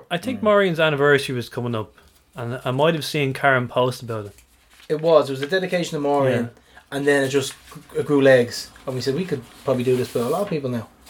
And there's another example, Con, about how we were thinking of ways for content. I think it was actually, I listened to a podcast that reviewed The Wire, and because I don't know if Gary's saying the word, I don't know if you have, but the first season, it's set in a time, what was it, like 2002? Philly. There was still 2002. payphones. Yeah. And so as a way of presenting the podcast, they would have fans drop in questions.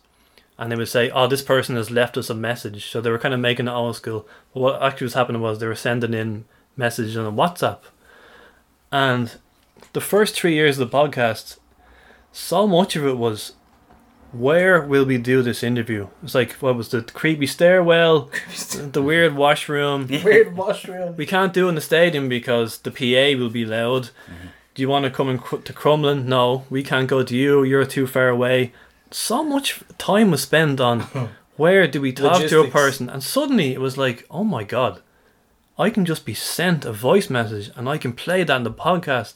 It's one of the greatest ideas we've ever had. Huzzah! And that's what In Memoriam is, and which is important to that one because that's emotional. That's when it's just 10 questions, you know, on Rovers, whatever. But In Memoriam is you're trying to sum up the life of a loved one and your relationship with them. So I always say to them, okay, you have a week, send it to me in your own time. You can re-record it if you want. So but even when we did the Memoriam one, we just started thinking, geez, big deck. Geez, who else? And all these other people that we just thought, geez, this is going to continue on now. Yeah. And it's quite morbid at times because you're getting great content of people who've passed. But it's also brilliant because... But it's telling their story as well, which is, exactly, you know, again, it's what the podcast is all about. Telling the people's story, players' story. And we'll come up with, like, things have come and gone. List of hatred. I was going to ask about that, yeah. I know. Stuff like that, like little segments and stuff like that have come and gone. And we can bring them back. But the list of hatred is when we're a little bit more, I'd say, immature. It became more of a scroll of hatred. If you were to unfurl it, it would go out the door. Email of hatred. But little things like that where we've kind of grown and grown out of things and grown legs and little things like that. But the creative process of it, I think it's all gotten to a point now where we can probably get better. I think we can get better. I think Aaron Green is still on that actually. Yeah, he is. Just on In Memoriam, what I loved about it was we'd interview players and you're kind of asking them about their memories of games and trophies and so forth. And we have interviewed fans on their own. And we might have some stock questions. What's your favourite team you saw? What's your favourite player you saw? But whatever about the In Memoriam, when fans are remembering their dad or their friend, it brings out these stories about games that we might have talked about on the podcast before. But then you're hearing this other side about, oh, this happened on the drive up to the game, and he did this in the stand, and he said this, and he was funny with this person, and it did this on the bus and all. It opened up a whole new door, I thought, to stories and a way of hearing stories, which that's probably what I love most. Absolutely, these stories are burnt into the psyche of these people. They're always going to remember them. There's no things you can't help but memorize vividly, and things that come into your head are stuck in your head. Those are the stories that I think are brilliant, that bring out In Memoriam. I think it's class. And listen, just before we go, the 250th show coming up now. Have you anything mega lined up? Well, I was trying to get the Aviva, but it was booked out. The 3 Arena. Do you think we should do a live show, by the way, sometime? Because I think otherwise Central have done Vicar Street, haven't they? I was looking at that, and I think we did not Vicar Street. One up top did Vicar Street. Sugar Club was a great venue. Absolutely, 100%. Like we've had loads of ideas. Like even when we were getting Patreon, we were trying to get Patreon. I had so many ideas for videos. We've got great people. Philly Maguire, Shore Media, who'll help us out. We launched Patreon a month before COVID, so that it was terribly unlucky. But Philly's brilliant. Philly helps us out with all our videography, any of our graphic designs, or anything like that. And we had what we wanted to do was, and this is still going to happen. It's called the Tftes time trial, where we had fans participate in a league every week. One person would do the time trial. It's in the 6-yard box or 18-yard box, and there's an activity on each corner, and then you take a penalty at the end, and it's some soccer AM type thing. But we were going to have a league, and that would entice fans in to do our Patreon. That'd be the extra content. But all these little things, and I have my book everywhere I go, my Tftes book, and I write stuff down all the time, and I'll be looking back from years of 2018 ideas, start of season ideas, end of season goals, stuff like that, and we've achieved them all. We've achieved them all of everything that we've put in place, from my little goals, from me and you, my little book that I have, and then tick them off. We've never failed with one. I don't think we ever thought we were going to get to 250 anyway. No. As for ideas for that show, it falls the week of that episode being released falls on the 10th anniversary of Dalymount. Okay. So not manufactured at all, but no. So we're going to invite our old pal McDara Ferris on to talk about the book. You remember that book launch well, Con? You were the host that day. So yeah, we'll have McDara in. So we'll talk about that period of time, 2009, 2012. Hopefully a sequel. And we have the Desi Baker interview as well. So try and make it a bit special, yeah. Yeah, absolutely. And I think a sequel. We were talking. I was always slagging Prof about doing Terrible Time, and then Talatime 2 could come straight after. So you could have a trilogy because look what we've achieved now as regarding on the pitch. But yeah, so we will continue on, Prof. We go up to 250. Hopefully, we're sitting here a couple of years, 500. 12,000. Yeah, and maybe another star with the crest. And then there's the clamour for Hannah and Harry Moore to take over. replace us. There's our host. Like, get out, you old farts. Let the young guys take over. Well, look, on behalf of all the Rovers fans who listen in, and the other fans who listen in maybe from other clubs, but particularly the Rovers fans obviously all over the world, the amount of work that you put into this, I think, goes unnoticed sometimes by people, but I can tell you, and I know from doing podcasts myself, a huge amount of work goes into it, including prep. So 200 what are we, 246 now? Yep. 246 down, and hopefully another few hundred to go anyway, maybe a few thousand to go, fingers crossed. But again, thanks guys, you do an amazing job, and I think everybody loves Tftes, so keep it going and keep up the good work. Thanks very much. It's weird being on this side of it, isn't it? I don't want this to happen again, actually. This is a one-time only deal. No, thanks, Con. Thanks, Con. Cheers guys. Oh,